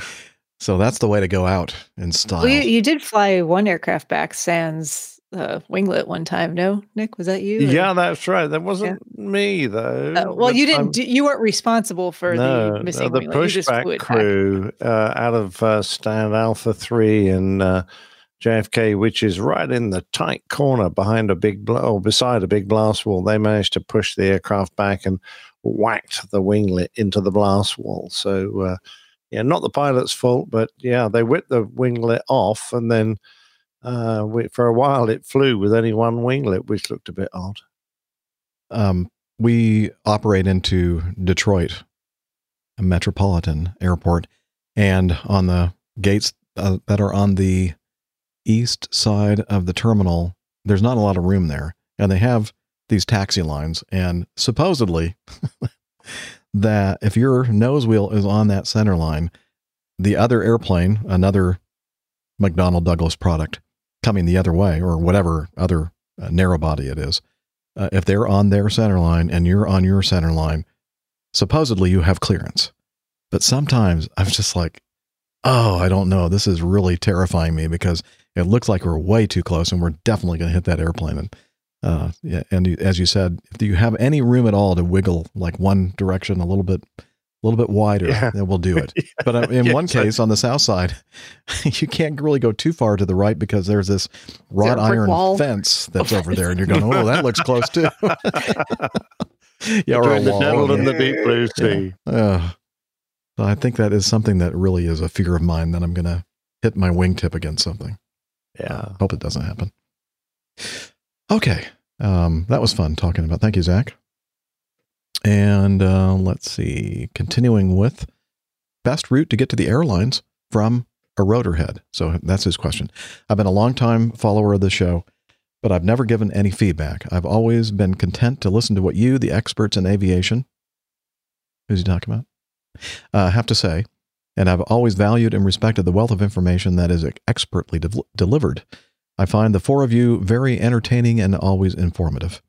A little bit of my background. I started flying in the summer of 2003. After several hectic months, I received a private pilot certificate. Soon after that, I was accepted to fly the Apache helicopter for the Army National Guard. While at flight school for the military, I was given an opportunity to test out and receive a private helicopter, commercial, and instrument endorsement on my license. No complex or multi-engine. After flight school, I went home with and met an incredible and ultra-supportive person that I fell in love with and have been with ever since. We now have 2 children and a dog. We even have the white picket fence in the front yard. I've always had a deep passion for aviation, and my heart was always with fixed-wing aircraft, even though I've spent 0 hours at the controls of an airplane. After 2 deployments and countless days training, I have achieved several thousand hours in a helicopter with 2 turbine engines and was a pilot in command for many years. Unfortunately, I've spent very little time flying in instrument conditions, and my oral knowledge has been just enough to get by. Yeah, me too. This is due to the fact that if I can't see a target while flying the Apache, I can't engage the target, so instruments have always taken a backseat for me. While in the National Guard, I've always had other career paths to follow. I was first an engineer, and later I found myself managing a digital forensics laboratory for one of the 3-letter agencies. I've also done a million other things in between. I retired this last October from the Army Air National Guard after 24 good years under my belt. Yay. Thank you for your service. I never went to college, so I obviously don't have a degree. My last position in the Guard was a full-time position and was our primary source of income for the last 5 years. Now that my military career is over and I haven't been behind the controls of an aircraft for over 5 years, I still have deep desire to fly. I have run into some unique medical issues that have been rather difficult to resolve, requiring additional time and effort that most pilots have not had to address, but I'm working through them one at a time. He puts in parentheses, vague, I know, but I would rather not disclose too much to strangers. Is he talking about us? Are we strange strangers? Okay. So that was very wise. Yeah, you're right. We don't need to know. Yeah. Ordinary strangers are fine, but not strange strangers. Yeah. So here is my question to you professionals. I would like to become an airline pilot, very much like the 3 out of 4 of you, but I have yet to figure out how to best make this happen. There is a large regional airline feeder company here that has offered to send me to school to obtain the hours and type ratings they require while paying me the entire time. But they require a 2-year commitment under contract to work for them. I'm a little apprehensive making this decision for various reasons, but primarily I don't want to be stuck in this location any longer. Plus the pay is much lower than what I've become accustomed to, at least for the first several years. Do you think that this is a good option for someone in my situation, or should I keep my options open a little longer yet? My financial situation is not desperate, but not infinite either. Any help or advice would be deeply appreciated. Thanks again for the awesome show and keep up the great work. Clear left, right, and above. Again, that's Ash. Great letter, lovely Ash. letter. Yes, very well written and composed. Thank you as well for your service. I know Jeff said that already. I couldn't unmute. Yeah, but you guys were muted. I'm sorry, I didn't mean to catch you off guard with that. So I know that this outfit that you're talking about with the transition, the rotor to fixed wing. They just call it rotor transition. Rotor transition. Okay. Sounds like Steph might know something about this, so I'm going to let her take over. I know it sounds like I know about what Ash knows about it. I know about there's at least one regional I know of, which is I think the one he's referring to, but it may be other regionals as well that have rotor transition programs because they are interested in taking military pilots. You can in terms of hours required, it's lower than other pilots, so 750, but then you also need 250 hours of fixed wing time, I believe. So that's what most rotor pilots are missing, is that 250 hours and potentially ratings to get through to get their full ATP, depending on what type of flying you've been doing. So it's all about getting those hours, getting the additional ratings, and trying to figure out how to do that in as economical pathway as possible. It is nice looking at some of the programs that are offered by the regional airlines, just because there are guarantees and bonuses, but then they usually do come, like you said, with a commitment to fly with that company for a reasonable period of time. I think where, and again, I think some of this is changing potentially, but not having that college degree, you really may be looking at the regionals, at least for a while starting out.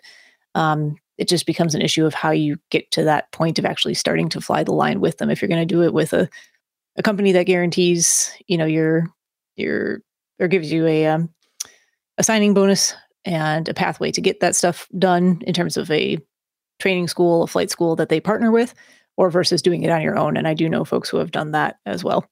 I don't know with the net, because I know folks who have used their GI Bill to pursue some of that as well. I don't know what the National Guard offers in terms of those benefits. I know that we have several people that listen to our show that are part of our community have gone through this program. And so perhaps those of you that are listening who have might be able to help us answer this question for Ash. Yes, please do. Yeah. Please do. Yeah, I understand his concern about, obviously the pay is not going to be very good, or at least what he's accustomed to those first couple of years, and kind of, locking yourself in to a company for a 2-year contract while, all kinds of crazy things might go on in the meanwhile. I understand that concern. And I will say this though, 2 years sounds like a lot of time, but 2 years goes by pretty quickly also. I wouldn't be too concerned as long as I've done my research on the company that I'm joining, making sure in terms of their stability and whatnot. And most of the companies the regional carriers that offer these transition programs are stable as far as I know. It's not someone who's likely to go under or be acquired by someone else. Yeah, but if they go under, presumably you've had your training, and yes, and then you're off the hook. Exactly. Yeah. Exactly. But yeah, I think the big question more for Ash is what to do about pursuing that college degree. If your end game is trying to get on with a regional or not with a mainline carrier here in the United States, and you don't have that college degree, it may be a while of waiting before that becomes reality, even though I think a lot of us think that's moving that direction. I don't know if you would want to consider working on that in the meantime as well. There's a lot of online opportunities for college degrees these days as well. But I think if it were me in your shoes, it would be get the ratings and the fixed wing hours done as a priority and figure out what works best for me personally to do that, whether it's a local flight school and tapping into the resources and potentially military benefits to do that, or if it's taking the more of the bonus offers and guarantees from a regional carrier. Yeah, I agree. Again, those of you out there who have gone through this and have, more recent experience with it, please let us know, and so we can give this information to Ash. And the other thing that Jennifer in the chat room is saying that many regional airlines do have these transition programs, so there might be one that perhaps doesn't lock you in as long as 2 years, or might have some kind of a buyout. Might be clause. A more favorable location. Yeah. All kinds of things. And also she says that she recommends the Aviation Careers podcast. Lots of info about this kind of thing there as well. So very good advice from Jennifer. Anything to add, Captain Nick? I wish I had more experience of this sort of thing, but I'm afraid this is more your field than mine. Yeah.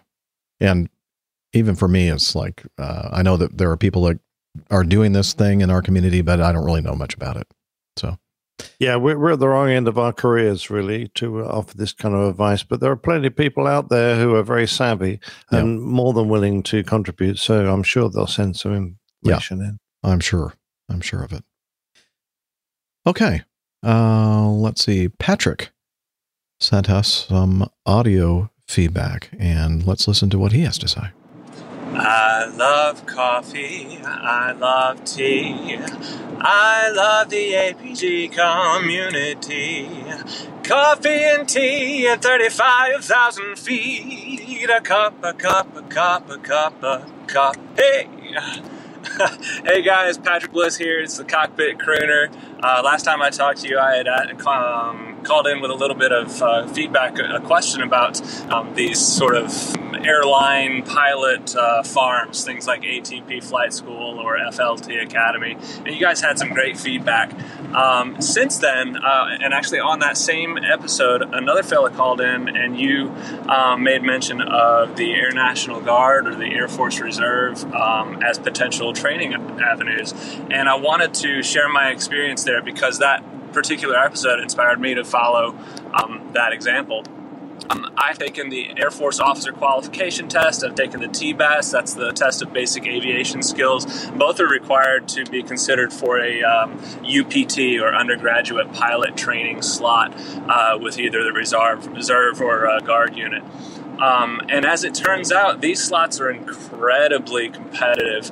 In fact, most of the people applying for a training slot already have 100 plus hours, and some pretty often they at least have private pilots, and half the time they've got a bunch of other ratings. So if you're looking at it as a primary training resource, or you're hoping that the military can pay for your training, it's possible, but unlikely unless you just really ace the rest of your submission package.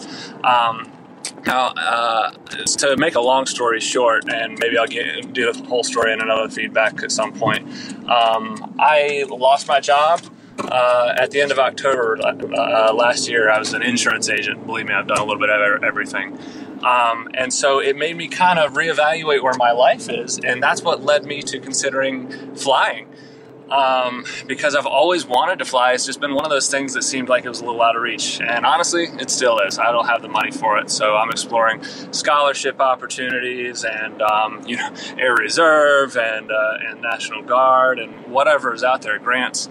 And so I wanted to say for all of the younger APG listeners out there that if you are graduating high school or still in college, go for all the scholarships and opportunities you can right now, because once you're out of college, there's just not much available for you, and it is difficult for somebody who wants to get their PPL on a budget. So do it now. It's a good time to do it. Definitely do it now. That's all I got for today. I'm going to do some more soon, I think. I'm about to run out of my 3 minutes, and so I'm going to cut it short. But I just want to say what an inspiration you guys are. Nick, Jeff, Dana, Stephanie, or excuse me, Dr. Steph, you backstabber. I really appreciate what you guys do, and really keep it up. Keep up the good work. All right. Thanks, Patrick. He got in within that. Actually, it was a little over 3 minutes. Somehow he managed to skate through. Did he use the speak pipe thing? I think he did. Apparently. I believe so. Okay. Because he thought he only had 3 minutes. Yeah, excellent. Great singing. I see now why he calls himself the cockpit crooner. And great information. I don't know. I thought he went a little flat on the last couple of notes. Oh my gosh. Should we just call you Simon Cowell here or what? Oh my. It was lovely singing. Far better than anything I can do. So I cannot criticize. Come on, Steph. Anyway. I want to hear Crooner and Captain Jeff in a duet. Me too. Yeah, that would be lovely. That would be fun. Some nice harmonies going on. And I'll be able to sing with somebody that when I start going to the harmony, that they don't try to sing the harmony too. Oh, and stay on the melody. Yes. Anyway, Patrick, great feedback. Thanks for taking the time to do that. Very entertaining as well. And good points to be made. Yeah, we do talk about, if you have the opportunity to get on with the Guard or the Reserve, that's a good way to do it. And they'll pay you and you'll get great training. But you're right. I mean, it's not like you're just going to sign up and they're going to say, oh, okay, come and fly one of our jets or whatever. It's very competitive. And I would say that perhaps some of the maybe more out of the way places might be easier to get into their units. Probably the places that are in the bigger metropolitan areas are probably much more competitive, but maybe they're competitive everywhere. I don't know. I'm somebody that doesn't have that experience, but good point. Good advice from Patrick. Anything else to add, Dr. Steph? No, I think he had a lot of good advice. Couldn't have said it better. Absolutely. And great feedback. Love it, Patrick. Send him more. Yes. More singing. Yeah, we like that. Okay. Well, due to physiological limitations, I think that now would be a good time to have this week's installment of Plain Tales. Thank the Lord. Yes. Take it away, Captain Nick.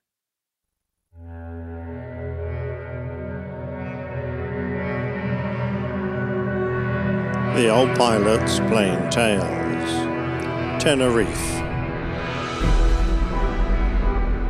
For pilots of my generation, that one word doesn't bring to mind thoughts of a warm holiday on sandy beaches, but something appallingly tragic. Today's the 27th of March, and it's the anniversary of a story that has affected many people, in many families, in many places around the world. The Boeing 747 was such a remarkable aircraft that it completely changed the face of air travel. Originally designed as a proposal for the USAF's need for a very large strategic transport aircraft, when one trip the president of Pan American World Airways asked Boeing for an airliner twice as big as the 707, they already had something on their drawing boards that could do the job. Joe Sutter was transferred from the Boeing 737 development team to manage design studies for the new airliner, and Boeing agreed to deliver the new aircraft by the end of 1969. So short was the time scale, about 2/3 of what was normally expected, that the people who worked on it to bring it home were nicknamed the Incredibles. Developing the aircraft was such a technical and financial challenge that the management was said to have bet the company when it started the project. Despite going into debt by more than $2 billion, the gamble succeeded, and from this vast undertaking came an aircraft that is known worldwide as the Jumbo Jet, and has become an icon worthy of its title, Queen of the Skies. So successful was the aircraft that orders came thick and fast, initially to Pan Am in 1970, but then to many major airlines all around the world, who saw it as an important status symbol to have the biggest and the best serve their passengers. The Dutch airline KLM, the oldest in the world, also became a customer when they purchased their first 747-200 in 1971. The island of Tenerife is one of the Canary Islands and a popular holiday destination, and on the 27th of March 1977 there were several flights inbound to Gran Canaria International Airport, carrying holidaymakers who were looking forward to escaping a chilly winter and exchange it for a few weeks in the sun. One was Pan Am Flight 1736, which had departed initially from LA, but had a stopover in New York before heading out across the Atlantic. The aircraft was named Clipper Victor, and they were carrying 380 passengers, mainly retired folk, plus 13 flight attendants and a flight crew of 3, the flight engineer, first officer, and Victor Grubbs, the captain. Captain Grubbs had over 21,000 flying hours, and the aircraft he commanded that day flew Pan Am's inaugural 747 flight 7 years earlier. Another 747 was also inbound, KLM Flight 4805, in an aircraft named Rhine. The captain was one of the most experienced pilots that KLM had, their chief flight instructor, Jacob Velheisen, who had over 11,000 hours with 1,500 on type. This flight had been chartered by a travel group, and it carried a slightly lighter than normal load of only 235 passengers, 52 of whom were children. As both aircraft were approaching Gran Canaria, there was trouble brewing on the ground. An independence movement was fighting the Spanish government to allow the Canary Islands to become self-ruling.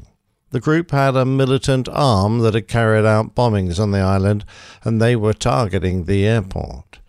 At 1:15 in the afternoon, they exploded a bomb in the Gran Canaria terminal, injuring 8 people, and then warned the authorities that there was a second bomb at the airport.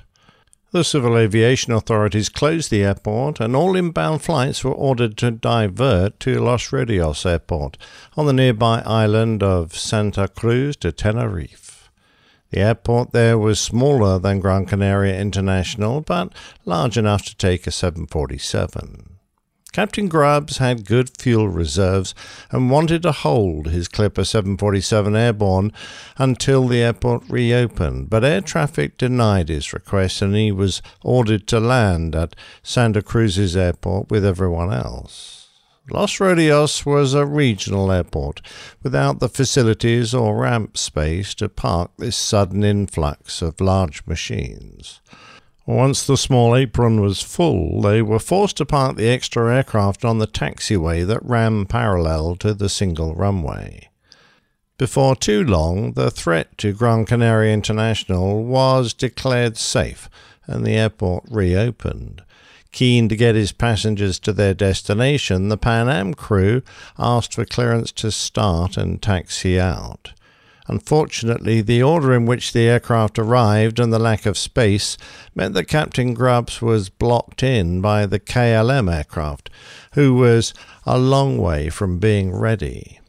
Some of the flight crew even got out to measure the distance between the aircraft, a mere 12 feet, to see if they could safely get around the KLM aircraft, but it seemed impossible. Perhaps expecting a longer delay, the Dutch crew had disembarked their passengers and were refueling their aircraft with enough to take them to Gran Canaria and then on to Amsterdam without the need to take on any extra. It's likely that the captain thought that, in the long run, this would save time.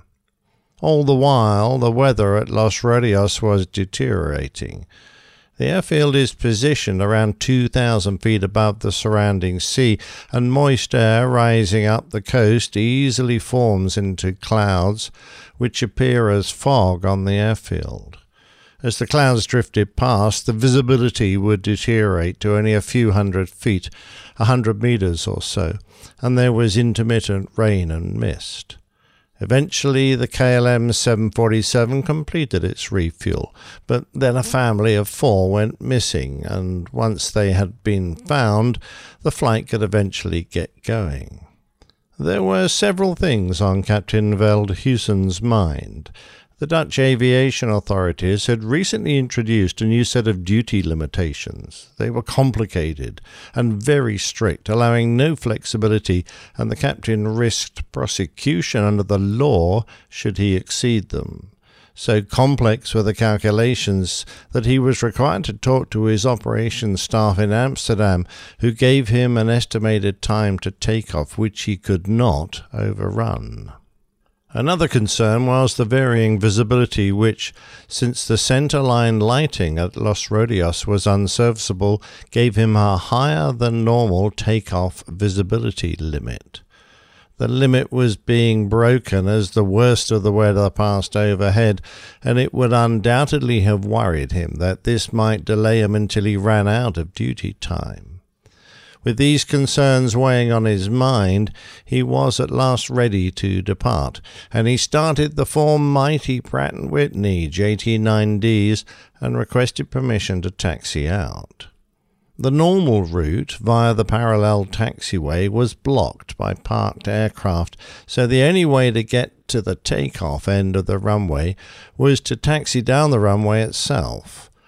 The controller gave permission for KLM to enter and backtrack down the runway until they reached the 3rd turn-off point, when they would be clear of the parked aircraft.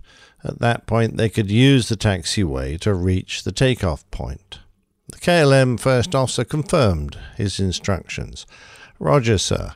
Entering the runway at this time, and the first taxiway we go off the runway again for the beginning of runway 30. At this point, the controller changed his mind and said, "Correction, taxi straight ahead, for the runway and, make backtrack." As they groped their way through the fog, the Pan Am aircraft behind them also called for taxi.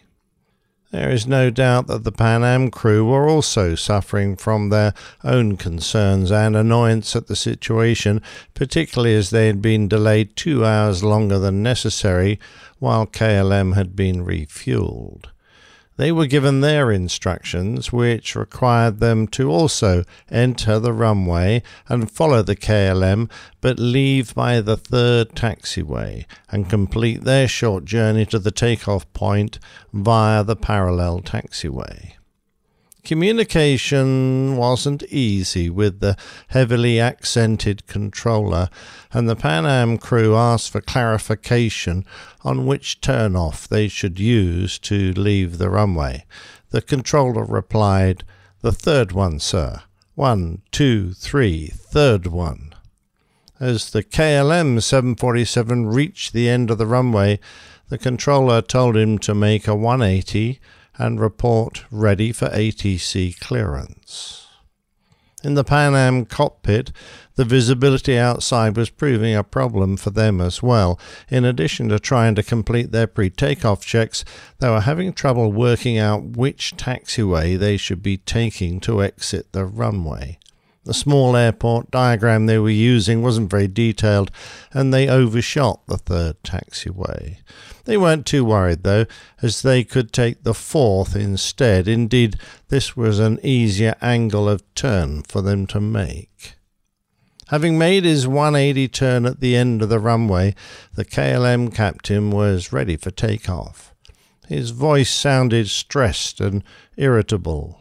He and his crew would have been tired, annoyed, and anxious to depart before they ran out of duty time. His first officer called, "KLM 4805 is now ready for takeoff and we're waiting for our ATC clearance." The clearance was passed and he read it back. "Roger, sir. We're cleared to the Papa Beacon flight level 90 until intercepting the 325 and we're now at takeoff." As he transmits the readback, beside him, his captain says, "We're going," and starts to advance the throttles.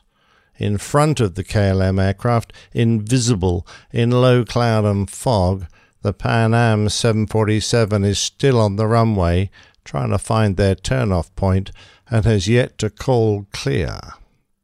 In response to the ambiguous call from KLM that they are at takeoff, the controller transmits a hesitant "okay," but then adds "stand by for takeoff, I will call you." That vital standby instruction was blocked by a simultaneous call from the Pan Am crew, who, probably also a bit confused, called, "And we're still taxiing down the runway, Clipper 1736. Had either the controllers or the Pan Am's call been heard on the KLM cockpit, tragedy could have been avoided, but all that came through on the KLM radio was a loud squeal that often occurs during simultaneous transmissions. A final opportunity to avoid a collision came when the KLM flight engineer heard the tower request that Pan Am call clear, and the crew replied, "Okay, we'll report when we're clear." The flight engineer asked, "Is he not clear then?" "What do you say?" replied his captain. "Is he not clear then?" Again his captain asks, "What do you say?" The flight engineer tried again. "Is he not clear, that Pan American?" "Oh, yes," came the emphatic reply. 700 meters away and nearly at flying speed, the Dutch captain sees the lights of the Pan Am aircraft. In desperation, he tries to get airborne and fly over the top. His tail scrapes along the runway, and he gets a few feet into the air, but it's way too late. In the Pan Am cockpit, Grubbs exclaims, "Goddamn, that son of a bitch is coming!" He applies full power and turns hard left towards the grass beside the runway to try to get clear, but at a speed of 160 miles an hour, They can't avoid KLM, and the two aircraft collide. The center of the Pan Am 747 is ripped open by the belly, gear, wings and engines of the other machine, the right engine slicing through the upper deck just behind the cockpit, the wing taking off the flight deck ceiling. 335 passengers on board were killed in the impact and the subsequent fire, but 61, including the flight crew, survived. The first officer tried to turn off the engines, but the fire handles, normally overhead, were no longer there, and anyway the lines had been cut. He looked aft, and he could see clear all the way to the tail above the remains of a burning and shattered fuselage. He and Captain Grubbs were perched, alone in their seats, 35 feet above the ground. The flight engineer and the jump seat occupant was still strapped in, but now hanging upside down, having fallen through the first-class ceiling below, which collapsed. The fuselage was on fire, the engines still running, but there was little option for the surviving passengers other than to climb out of the shattered cabin onto the wings and jump. A few minutes later, the wing tanks erupted in fire. The crippled KLM aircraft came down 500 feet past the Pan Am machine, careered on for another 1,000 feet before bursting into a huge fireball, a fire that would burn for hours. All of the 248 passengers and crew on board died. The small airport was just not equipped for such a massive event, and hampered by the poor weather, the fire trucks had trouble even finding the crashed aircraft. Eventually, the authorities pleaded for anyone nearby with a car to come and help transport the survivors away to safety. The cause of the accident still provides us with learning points that every pilot flying today can take away. It was clear that the KLM aircraft took off without clearance, but how could such a capable captain make such an awful mistake? The pressures on him to fly without exceeding his duty limitations and the marginal weather conditions must have been a major distraction. The frustration, fatigue, and building tension that surrounded him all contributed to the accident. However, the most important factor, the most fundamental lesson, and one that many pilots still display to this very day, concerns the use of non-standard radio phraseology. Communication must always be clear, unambiguous, both between pilots themselves and when talking to controllers. Tenerife remains the deadliest accident in the history of aviation.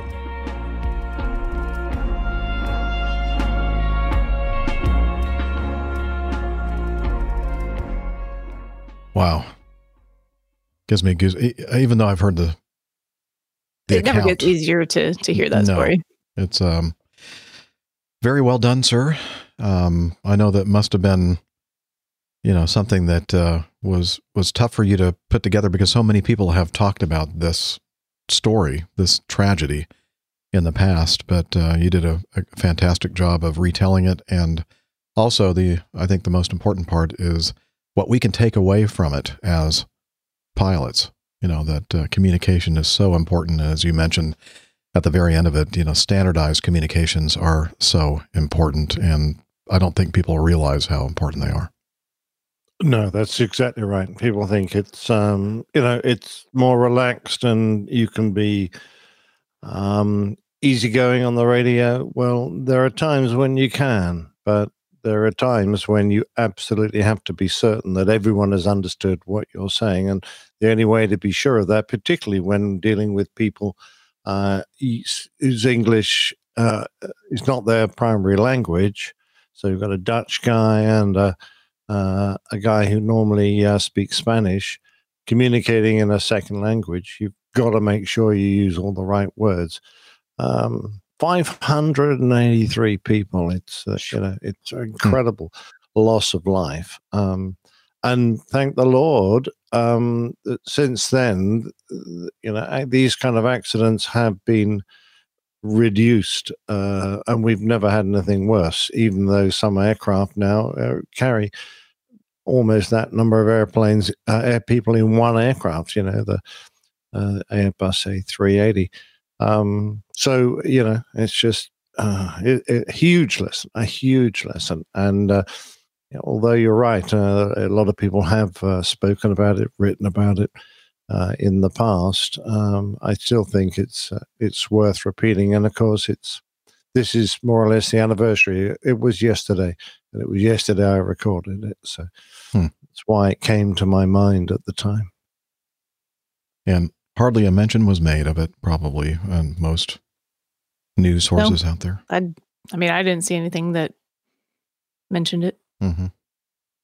No, but geez, I just, it terrifies me, because we are still have to be so aware in those hotspots on our maps, which have been introduced because there are areas where you can accidentally encroach on a runway. We still hear of people who drive their aircraft onto runways without realizing they've done it, with an aircraft getting airborne. Controllers releasing aircraft when their aircraft are still, or given permission to land when their aircraft, still taxiing on a runway. It potential is there almost, I won't say on a daily basis, but it happens so frequently that it still gives me, cause for concern. And I've always said how important it is for us to always be listening to absolutely everything that's happening on the frequency that you're monitoring, because you have to kind of build that picture in your head of where all these airplanes are, what they're doing, what they've been instructed to do, so that when your captain says, "Okay, we're taking off," and you're one of the other crew members, and you go, "Wait a minute, I think that the Pan Am is still not clear of the runway." You know what I mean? I mean, it's so easy to say sometimes, but it's hard to in practice, because there are so many things that we're doing. There's so many in the cockpit. Pressures and other things going on. Pressures, and then we're also running checklists, and and we're listening to or at least I am listening to what's happening in the back with the PA and the intercom and everything else. It's really difficult, but it's so important that you have to listen. You can't wait till they use your call sign to start paying attention to what they're saying on the radio. And I've seen a lot of people do that. You have to be paying attention to everything that everybody is doing, saying out there as best you can. It's amazing nowadays. I would hope that nowadays, first off, we don't really have flight engineers anymore, who was in the same position as the flight engineer was and thought that, well, hang on a minute, there's another aircraft on the runway, would do something more dramatic and shout stop, right? Or give a command, and that's part of the CRM, and that's part of the human factors. We're learning about human factors, and this was one of the first accidents where human factors were really brought into the post-accident report. The pressures on the captain, but we're also learning that it doesn't matter what your position is on the crew, you have a responsibility to everybody to voice your opposition if you think a mistake is being made. And we call it practicing with a questioning attitude, but it's the same idea, same concept. If something doesn't seem right, speak up and say it. Right. Yeah. Because there's probably a reason why something is tickling the hairs on the back of your neck. Right. Doesn't seem quite right. I could be wrong. I don't want to be embarrassed. Well, it's better to be don't embarrassed. Be afraid of your own self-preservation too, at the end of the day. Yeah, very good point. Yeah. All right. Well, let's move on with some more feedback. What do you think? Let's do it. Yeah, sure. Not sure what crew resource management communication played a part in this crash. This is sent to us from Alex, a jet crash at KHSD, which is, let's see, It's in Oklahoma. Yeah, it's in Oklahoma, Sun Park. What was it called? Sundance Airport. Sundance Airport. There we go. Sundance Airport. Alex writes, this is Alex, formerly from Northwest Alabama, now from Central Oklahoma. Hello, Alex. At about 15:35 local today, there was a jet crash at my home field, Sundance Air Park. It looks like a Westwind twin, Israeli Aircraft Industries Westwind, that flipped as it came over the threshold and landed just left of the runway. Initial supposition is that it was a reverser issue as it touched down or a stall situation. So far, one pilot confirmed dead and one in critical condition. I flew here on Saturday and parked right next to this plane. I've attached a few pics from local TV coverage. I'm scheduled to have my private pilot check ride at this field next Monday, the 25th of March. And then he sent in some more feedback. It says, so to come to find out, the co-pilot in this crash was my designated pilot examiner, DPE, with whom I was scheduled to have a check ride next Monday. I didn't know her personally, but she was well known through the area and a great advocate for aviation. Please send your thoughts and prayers this way. Thanks, Alex. Yeah, it turns out reasonably well known. Like I've mentioned earlier in the show, aviation is a small community. So if you have contacts, a member of different, aspects of the community, you hear about things and people who knew people in these types of incidents and accidents. And not only, I think she was she recently became a DPE, was a local flight instructor for many years, and also performed at local air shows with, I forget what aircraft she owned, but pretty well known, well loved pilot. So thoughts and prayers to all those who knew her. Yeah, the report from the aviation safety. What's the name of this website? I don't want to get this wrong. Well, I don't remember. Anyway, they have the basic information that we just talked about that Alex told us about. They don't have really any information other than that the airplane impacted the runway adjacent airport terrain, inverted, sustaining substantial damage, and the two occupants on board received fatal injuries. I think at first, the first report from the scene was that the female, the DPE, was still alive, but apparently she succumbed to her injuries. Yeah, I know they both did. I don't know who was. Yeah, so sad. It matters, but yeah. So hopefully we'll learn what happened here. Did they get too slow and it was a stall kind of a situation, or what? I mean, what would cause the airplane to roll inverted right there toward the end? I don't know. Yeah, I if it was a big airport, I would be saying wake turbulence, but no, I don't know. Doesn't look like it. Yeah. No. All right. Well, hopefully we'll learn something from this. Yes. Yeah, and hopefully, I was just going to say, I'm assuming that means that Alex did not take his check ride this past Monday. Might not. I mean, just with all of those circumstances, that's one of those things where it's not a bad idea to, just put a little bit of time and then regroup and go forward. But definitely let us know how it goes when you are able to proceed with all that if you haven't already. And we'll be rooting for you for your private pilot too. Yeah. Yeah, it's a bit of a shocker when you find out someone so closely attached to your career as a pilot, has just died in such tragic circumstances. So I can understand how you'd feel upset, old chap. But I was doing my initial flying training when we had a dreadful accident on the airfield I was learning to fly at. And we, as very young pilots, all ran out to the flaming wreckage. And I must admit, it was a shocking sight. But what was interesting was our flying instructor later on that day made sure that we all got a short 10-minute, 15-minute extra flight. And we all practiced a couple of touch and goes just to make sure that no one had a feeling that they didn't want to get airborne again. So he kind of, it was a bit like, making sure you get back on the horse after you've fallen off. I don't know whether that was good psychology or not, Didn't. I mean, it worked for me fine, and it worked for the rest of my fellow students. But it's an interesting thought. Wow, that is interesting. I think the tendency would be in most places to say, okay, we're not going to do any more flying for the rest of the day. But to get back on that horse right away, that might have been the best thing to do. Yeah. Okay, moving on. 8, Heather. Hello to all. I'm new to the podcast and have been trying to catch up by listening to some of your old episodes. You'll never get there.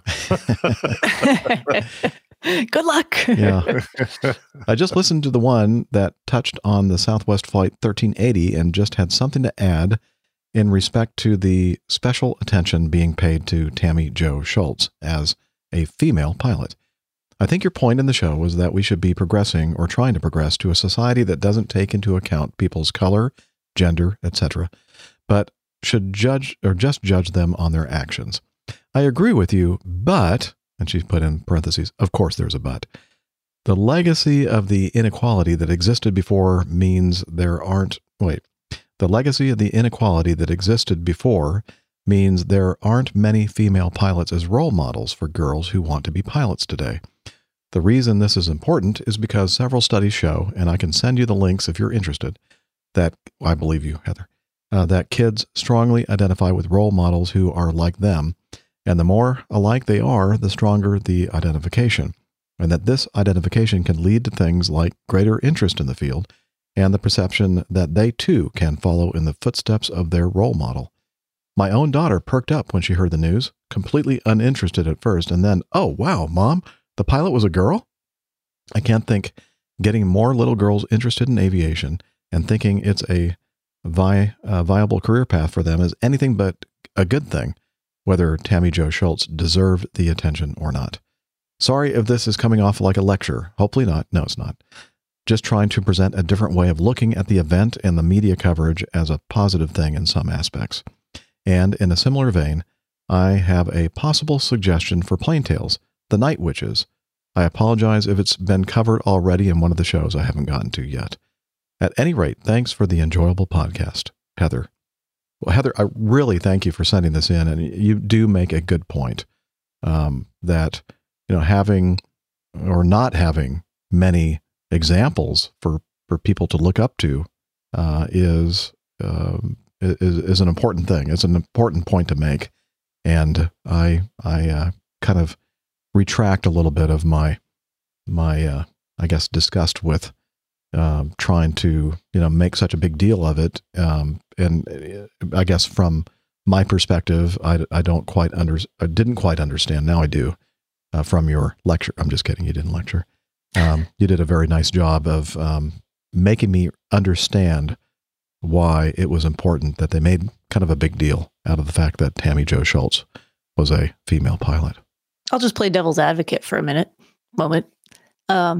I will say, I think making, certainly, yes, all of the accolades, she did a fantastic job doing what she was supposed to do as a pilot in that type of a unexpected and terrifying situation.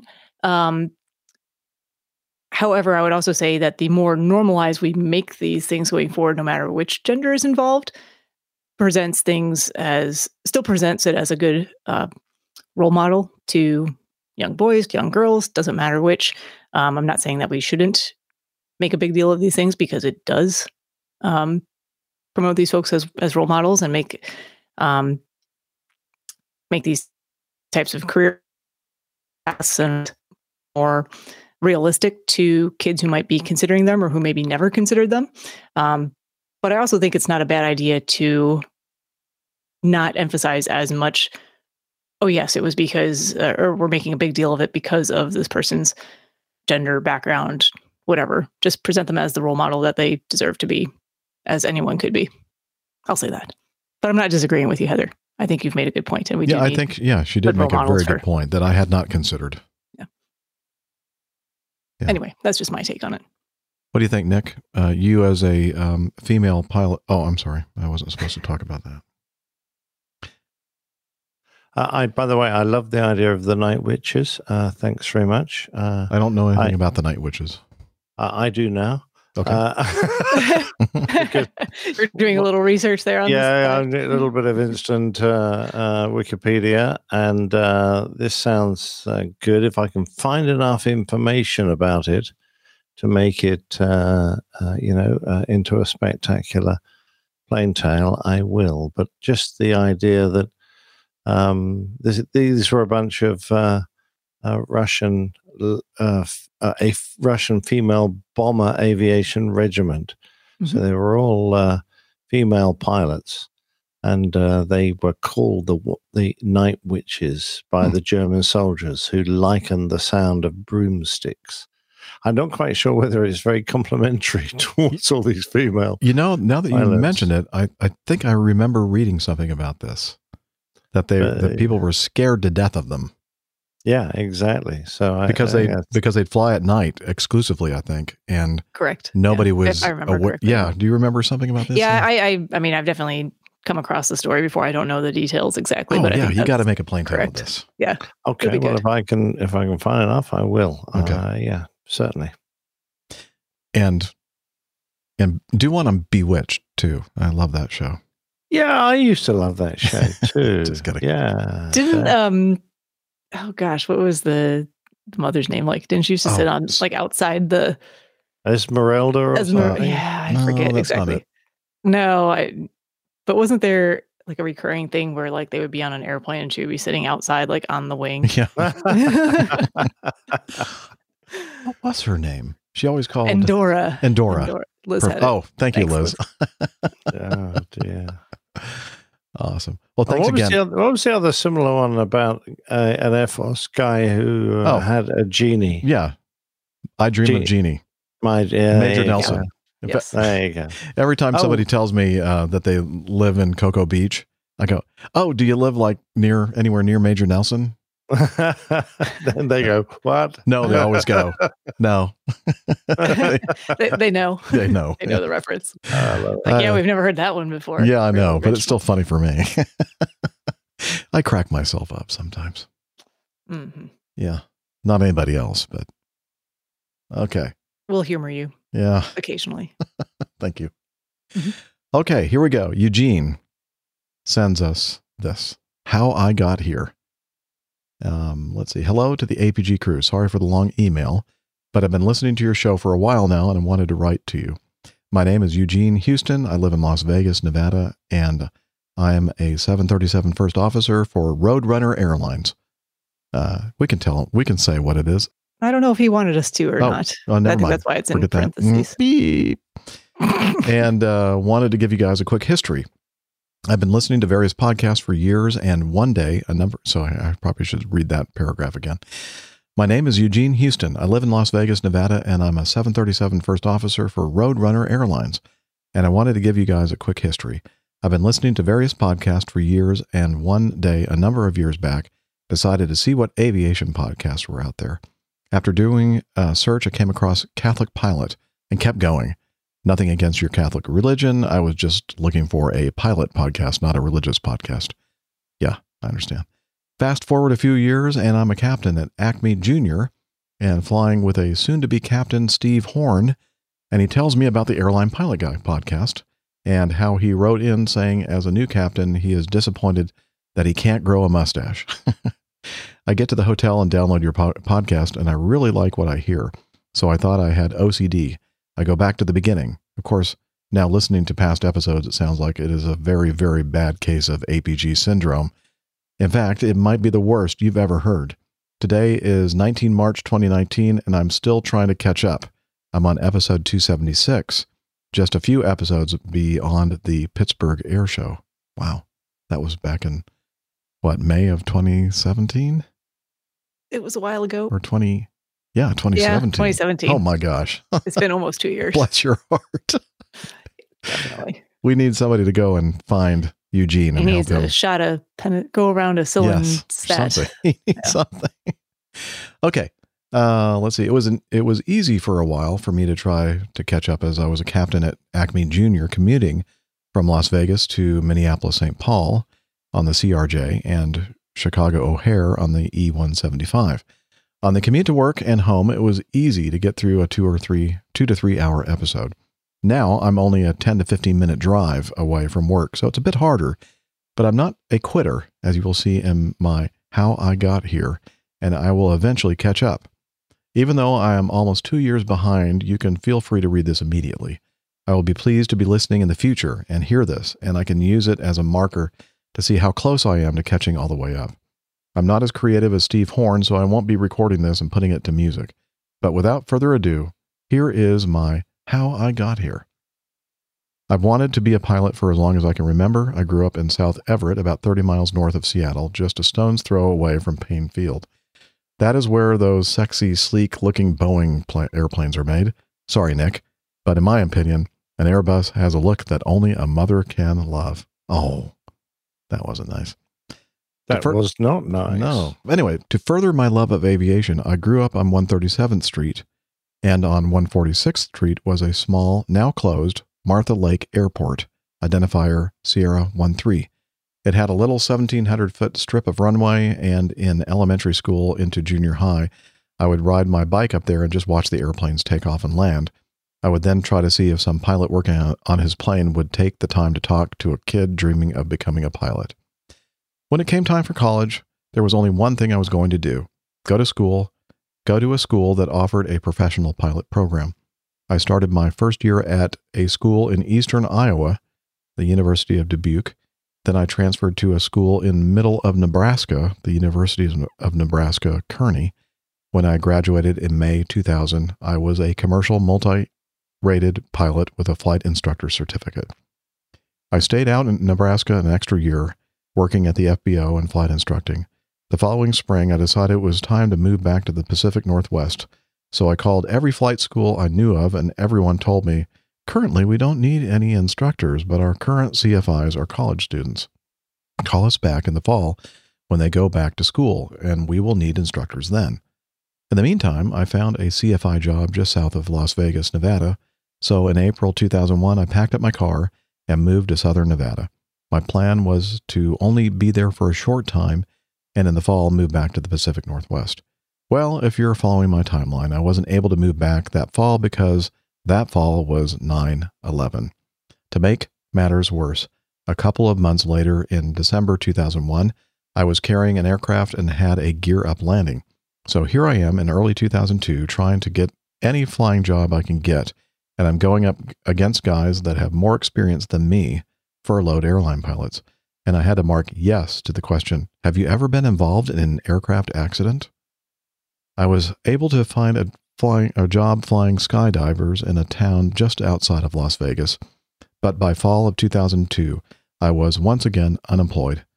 One of my fellow skydiving pilots used to work the ramp for Cactus Airlines, America West, so I called him and asked if Cactus was still hiring on the ramp.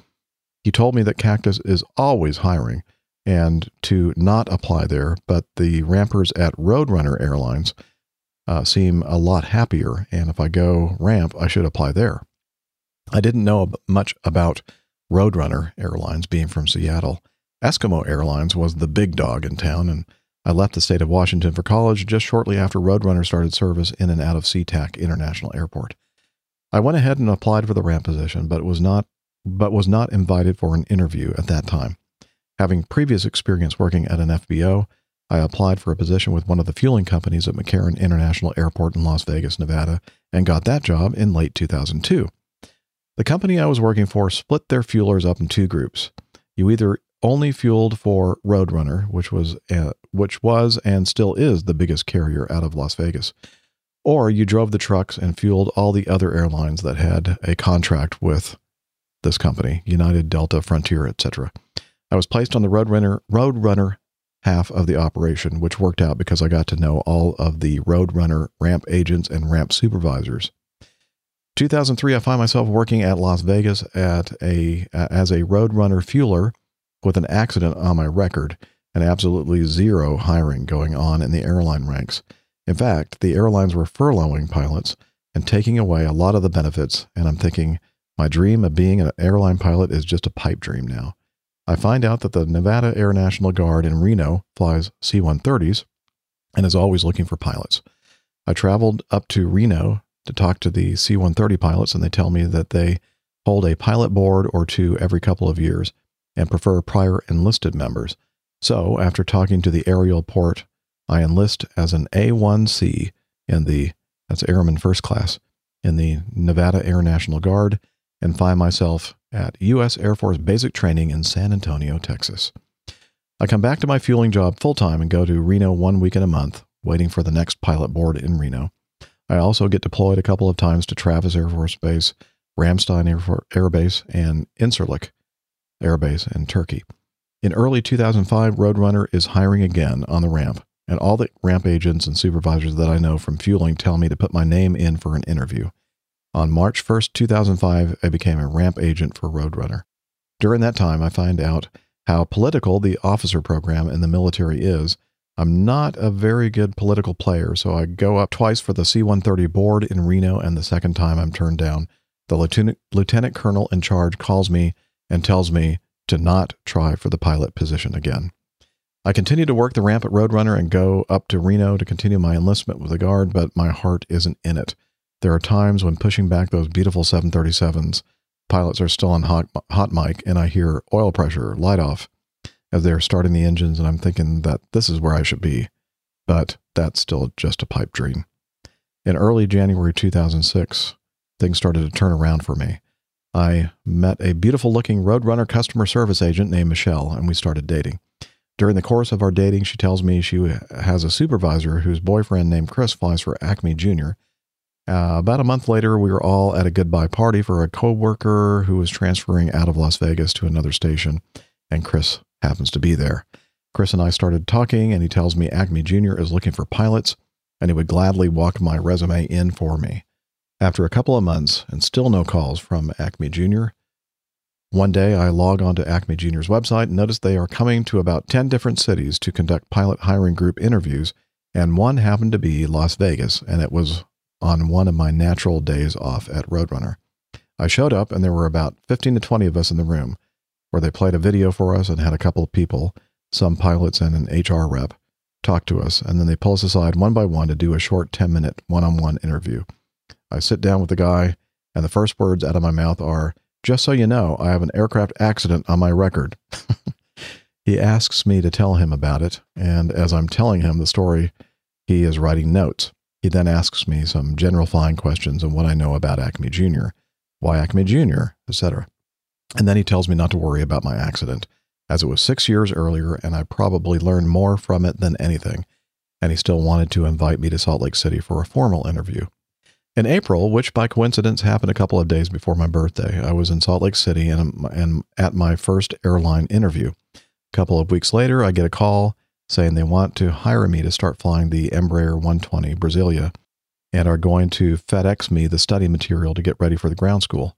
I was so excited, I wrote up a 2-week notice with Roadrunner, and it turned it in that afternoon before my shift started. June 7th, 2010, I was in Salt Lake City sitting in a class and getting ready to start my first 121 ground school. For the next 11 years, I was a pilot for Acme Jr. I started as an Embraer 120 first officer for 3 years, based in FAT, Fresno, California, and then I spent 3 years as a CRJ 200, 700, 900 first officer, mainly based in Denver, but with short stints in Houston Intercontinental, Salt Lake, and Los Angeles. I even had a 6-month deployment to Bagram, Afghanistan. I then upgraded to Embraer captain for 1 year, based in Palm Springs, California, and transitioned to the 200, 700, 900 captain for 2.5 years. And my final year was an E-175 captain based mostly in Chicago, O'Hare, with my final month based in San Diego. My E-175 training was really cool because Chris, the guy that walked my resume in 10 years earlier, was my IOE captain and was the one who signed me off the aircraft, or signed me off on the aircraft. In April 2018, my flying career went full circle as I found myself in Dallas, Texas, at a welcome dinner as one of Roadrunner's newest first officers. In fact, my birthday fell on our 3rd day of ground school, so a pretty cool birthday gift. It was even a bit funny as they gave me my original employee number back. So I look really senior on paper, but as far as bidding, flying, vacation, etc., I'm still very junior.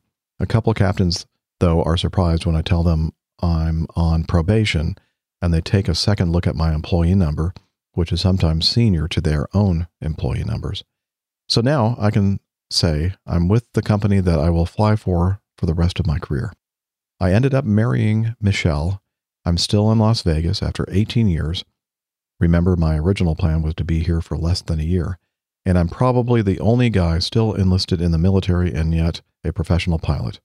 In July 2023, I will have been in for 20 years. More than a couple TSA agents are shocked to see me in my pilot uniform and looking at my Air Force ID with an enlisted rank on it. I wanted to write this because I've heard many people write in and ask if they can still follow their dream of becoming a pilot. The answer is a very strong yes. I have an accident on my record. I had the bad timing of September 11th, 2001, and slow economy. I took the very first upgrade available to me at Acme Junior, and that was 6.5 years. I know guys now upgrading there in 18 months. I'm being rejected by the military. I thought my dream had become that, just a dream. I took the huge pay cut, $18.75 per hour my first year, to go to a regional. But I can say now I'm honestly living the dream. I know most guys say that with sarcasm, but absolutely zero sarcasm from me when I say that. If you're worried about age, don't be. My Roadrunner new hire class had the youngest, oldest guy in class at 50. The previous class actually had a 60-year-old new hire. Wow, that's interesting. In closing to Captain Nick, I've taken a few jabs at Airbus, but in all honesty, I really hope there's someone out there like me, except they grew up a stone's throw away from an Airbus or the Airbus factory in France and flying Airbuses around the world that they dreamed of since they were a kid too. Sorry about the long letter, but I love listening to your show, hearing different questions fans have, and I just wanted to add my 2 cents. In the meantime, I will keep an eye on your schedules, see if any of your overnights either take you through Las Vegas or matches up with one of mine at Roadrunner. The first couple IPAs will be on me. Eugene Houston. Wow. So, wow, what a story. I mean, this man persevered and didn't give up and tried to do every path that he could to get where he wanted to go. And it finally worked out for him. Gigi had some bad luck along the way, though, didn't he? Yeah. I mean, what timing? An accident, if you have a gear up problem, put your hands up, or if it's a system failure, who cares? But 9/11 was just a nightmare for so many pilots, both working and those definitely trying to get into the industry. So my hat off to you. I know I say that a lot, but really I mean it, because Eugene, you fought through an awful lot of problems to finally get where you wanted to be.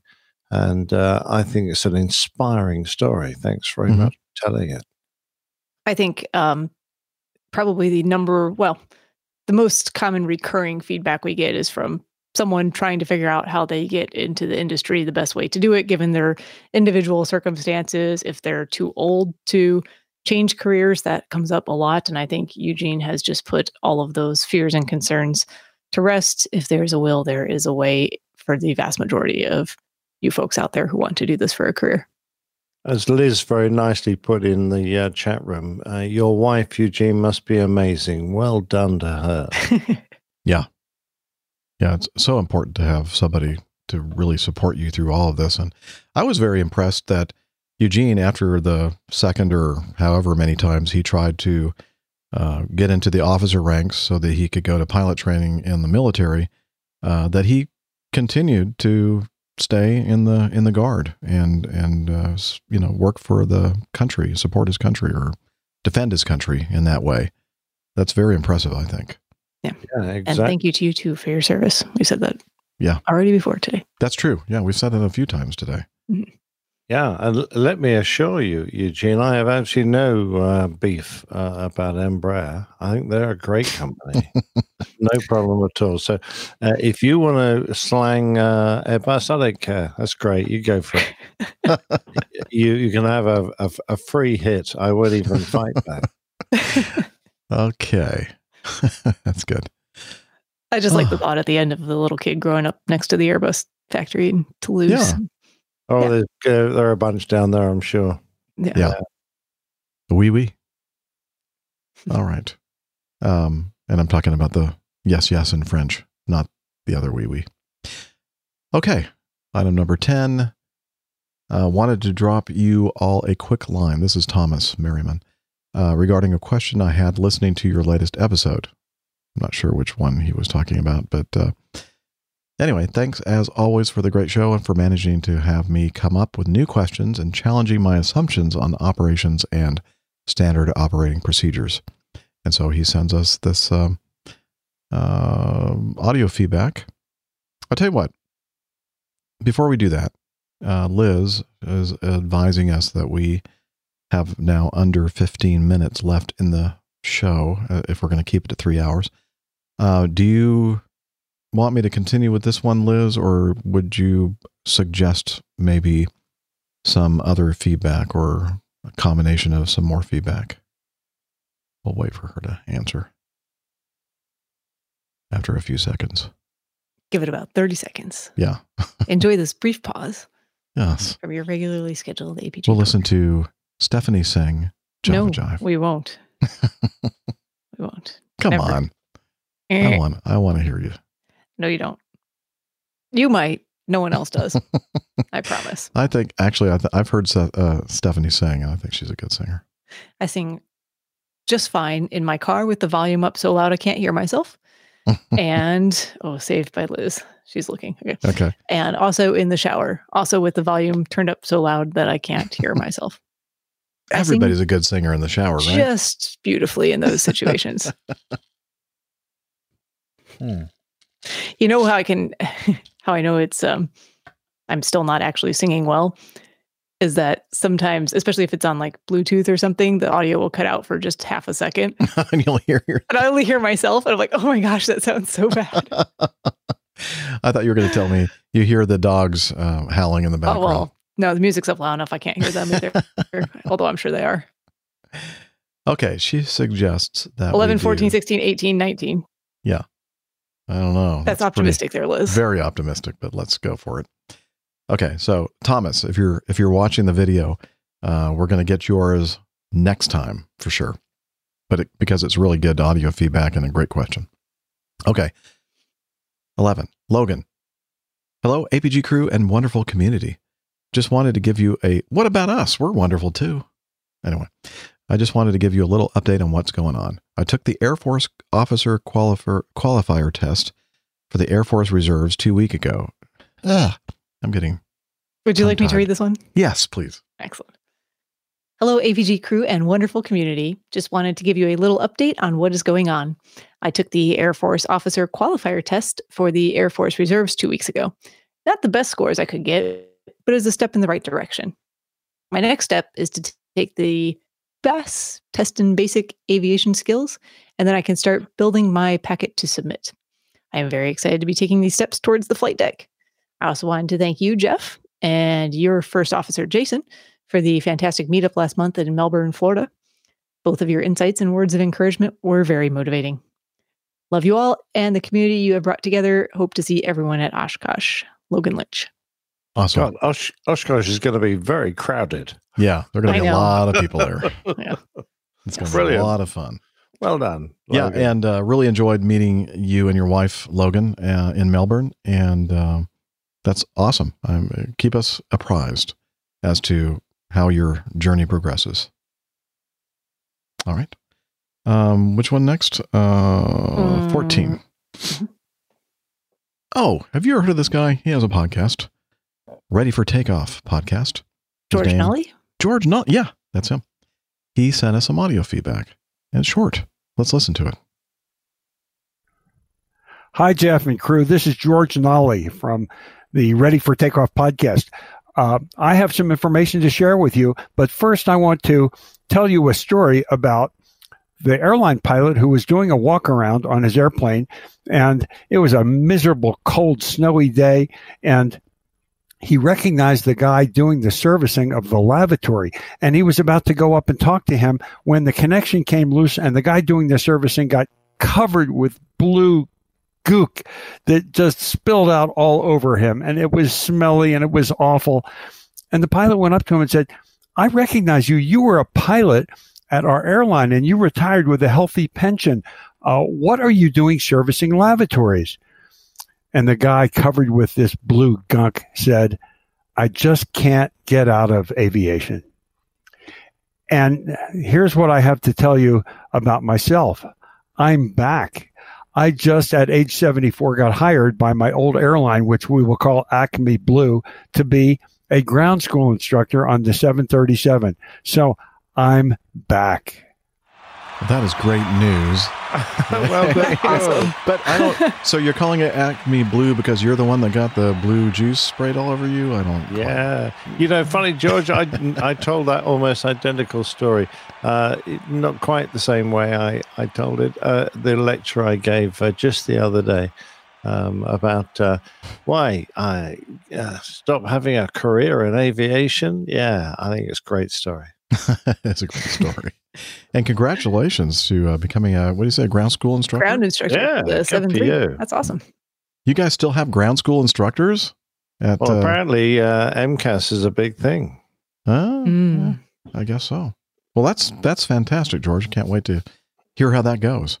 I'm sure we will be getting some more feedback from him soon. Yes, I'm sure. And remember, you need to be listening to his podcast, Ready for Takeoff. Yeah, some great interviews. It was really good. Skipping to 16. Radio Roger. Ooh. He says, "Hi, Jeff. I know your listeners already get a lot of me, so I won't be offended if you don't use this." Okay, let's skip to it next. I was going to say there's a lot of him to go around. But I think it raises an interesting issue. Yeah, okay, so let's listen to what Roger has to say.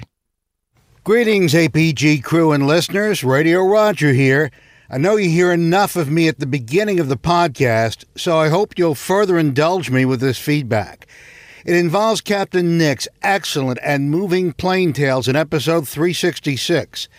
That's the story of a young Pan Am flight attendant who sacrificed her life in 1986 trying to save passengers during an attempted hijacking in Karachi. I was surprised to learn that Pan Am had a policy of having their pilots escape out of the flight deck window during a hijacking on the ground so there would be no one on board to fly the plane. I certainly understand the logic, but I can't imagine that this sits well with a captain and senior officers to abandon passengers in a crisis, leaving their safety in the hands of a purser who is a much more junior officer, even if that policy is for a higher strategic purpose. I wanted to ask you APG captains whether your carriers have a similar policy, and can you talk about it? And more importantly, how would you feel in a situation like that? After all, you're the ones responsible for the safety of a flight and everyone on board. And by tradition, you're supposed to be the last one on board in case of an emergency. I think it's an interesting question, and I'll be fascinated by your take on this. Radio Roger, over and out. Nick? What a great question. That really is a great question because things have changed a great deal from those days. I mean, we went through a period where we would negotiate with possible hijackers, and then 9/11 came along, and the whole attitude towards what hijackers wanted to achieve when they came on board the aircraft changed, and their presence became such a possibly deadly influence on the aircraft that we just needed to put up the big barrier of that bulletproof flight deck door that now exists, that cuts us off from so much of our enjoyment that we used to have of entertaining passengers on the flight deck and all that sort of thing. But that door there really gives us the time to get the aircraft on the ground, and that is the number one aim. If we're threatened in the air, the first thing we'll do is to put the aircraft down as quickly as we safely can, and that door will give us the time to do that. And quite honestly, considering the things that might be happening on the other side of the door, it might be something that we would have in our worst nightmares for the rest of our lives. But we will do that because once you're on the ground, the authorities are there, the personnel are there to deal with whoever has hijacked your aircraft, and we're not equipped in the air to do much about it. So that is the current thought, and they've gone through evolutions during aviation history of how we react to hijacking. But nowadays, that's it. The idea of leaving my aircraft in the hands of someone junior whilst I escaped, yeah, I can understand the logic of it, but I'm with you. It's the last thing I would want to do. I would, my brief to my first officer when I briefed the emergencies is that I want him to be first off the aircraft to ensure the safety of the passengers on the ground around the aircraft, but I will be the last off the aircraft, and I will exit through the most rearward door. So I will make my way through the cabin, hopefully with my senior flight attendant, because, we're the two that really have the safety of our passengers most closely to our hearts. We're going to go through the cabin and try and make sure that everyone who can be helped out of the aircraft has been helped out of the aircraft, and then we'll escape together down the back end. And that is generally my feeling. It would break my heart to have to leave an aircraft knowing that there was someone still on board. Yeah. As you suspect, Radio Roger, we can't go into a lot of detail because this is something that, it's just somewhat confidential. But I agree with everything that Nick just said, and the fact that everything changed on September 11th, 2001, the way we handle these kind of situations. Okay. Haven't heard from George in a while. George Nolly. He has a podcast ready for, wait a minute. Just kidding. He did. It's like deja vu all over again. Yeah, really. Okay. Hi, Jeff. I'm not sure if the expression going commando comes from military commandos not wearing underwear, but I know for a fact that the grunts in the field in Vietnam did not wear underwear to prevent chafing. Go to, and then he gives us a link, and do a keyword search for underwear, for one example. A friend who has a dad in the Army said they still do not wear underwear when they're on patrol. Wow. I had no idea. And I'm surprised by that, actually. That's an interesting fact, George. He said he also really loved this week's Plain Tales, especially the part about the Skyrider spelling CLINT in all caps. George, I'm glad that he enjoyed that. Excellent. When you were telling that in your Plain Tales, I was hearing it and listening to it, but it wasn't until George wrote it out that I went, oh, yeah. I get what you were saying. I might be able to put a picture of it, but I'm a bit worried about the younger viewers taking a look at it because it spells a very rude word. Let's don't do that. Okay, and Liz tells us to just reference this last one from Liz. She said that APG community member Ben Ippolito is the subject of an article on his ATC job in Australian Flying Magazine. Oh, good job. Well done, Ben. Very cool. So we're going to put this link to australianflying.com.au. And again, as you said, it's about our good friend and community member, Ben Ippolito. And it's about his job working in air traffic control. So excellent. Really good it's article. A very well written article. I went through it a while back and thought how much I enjoyed it. Way to go, Ben. It's nice to be highlighted in something like this. A very important job. Okay. I think that's going to do it for today. So we skipped a couple but we knocked out most of the feedback, surprisingly. And we'll move all the stuff that we didn't get to in this show to the next. And let's see. Let's talk about how you can learn more about the show. The airlinepilotguy.com website is the place to go to find out more information about the crew and the community and other stuff. We also have apps for your iOS or Android devices. And, and we're on social media. We are. You can head over to Twitter using the handle APG Crew. You can interact with all of us there if you are the sort that likes to communicate in 280 characters or less. You can also find our individual Twitter information pinned to the top of that page. You can also head over to facebook.com/ oh wait, does it all come in one word? No, I forget. I don't know. It's late. I've had a long day. Facebook.com. Search for Airline Pilot Guy, but I think you can do Facebook.com/Airline Pilot Guy. It's all one word. Yep. You know, I do this every week. You'd think I'd remember where the website is. Sorry, it's been a long day, everyone.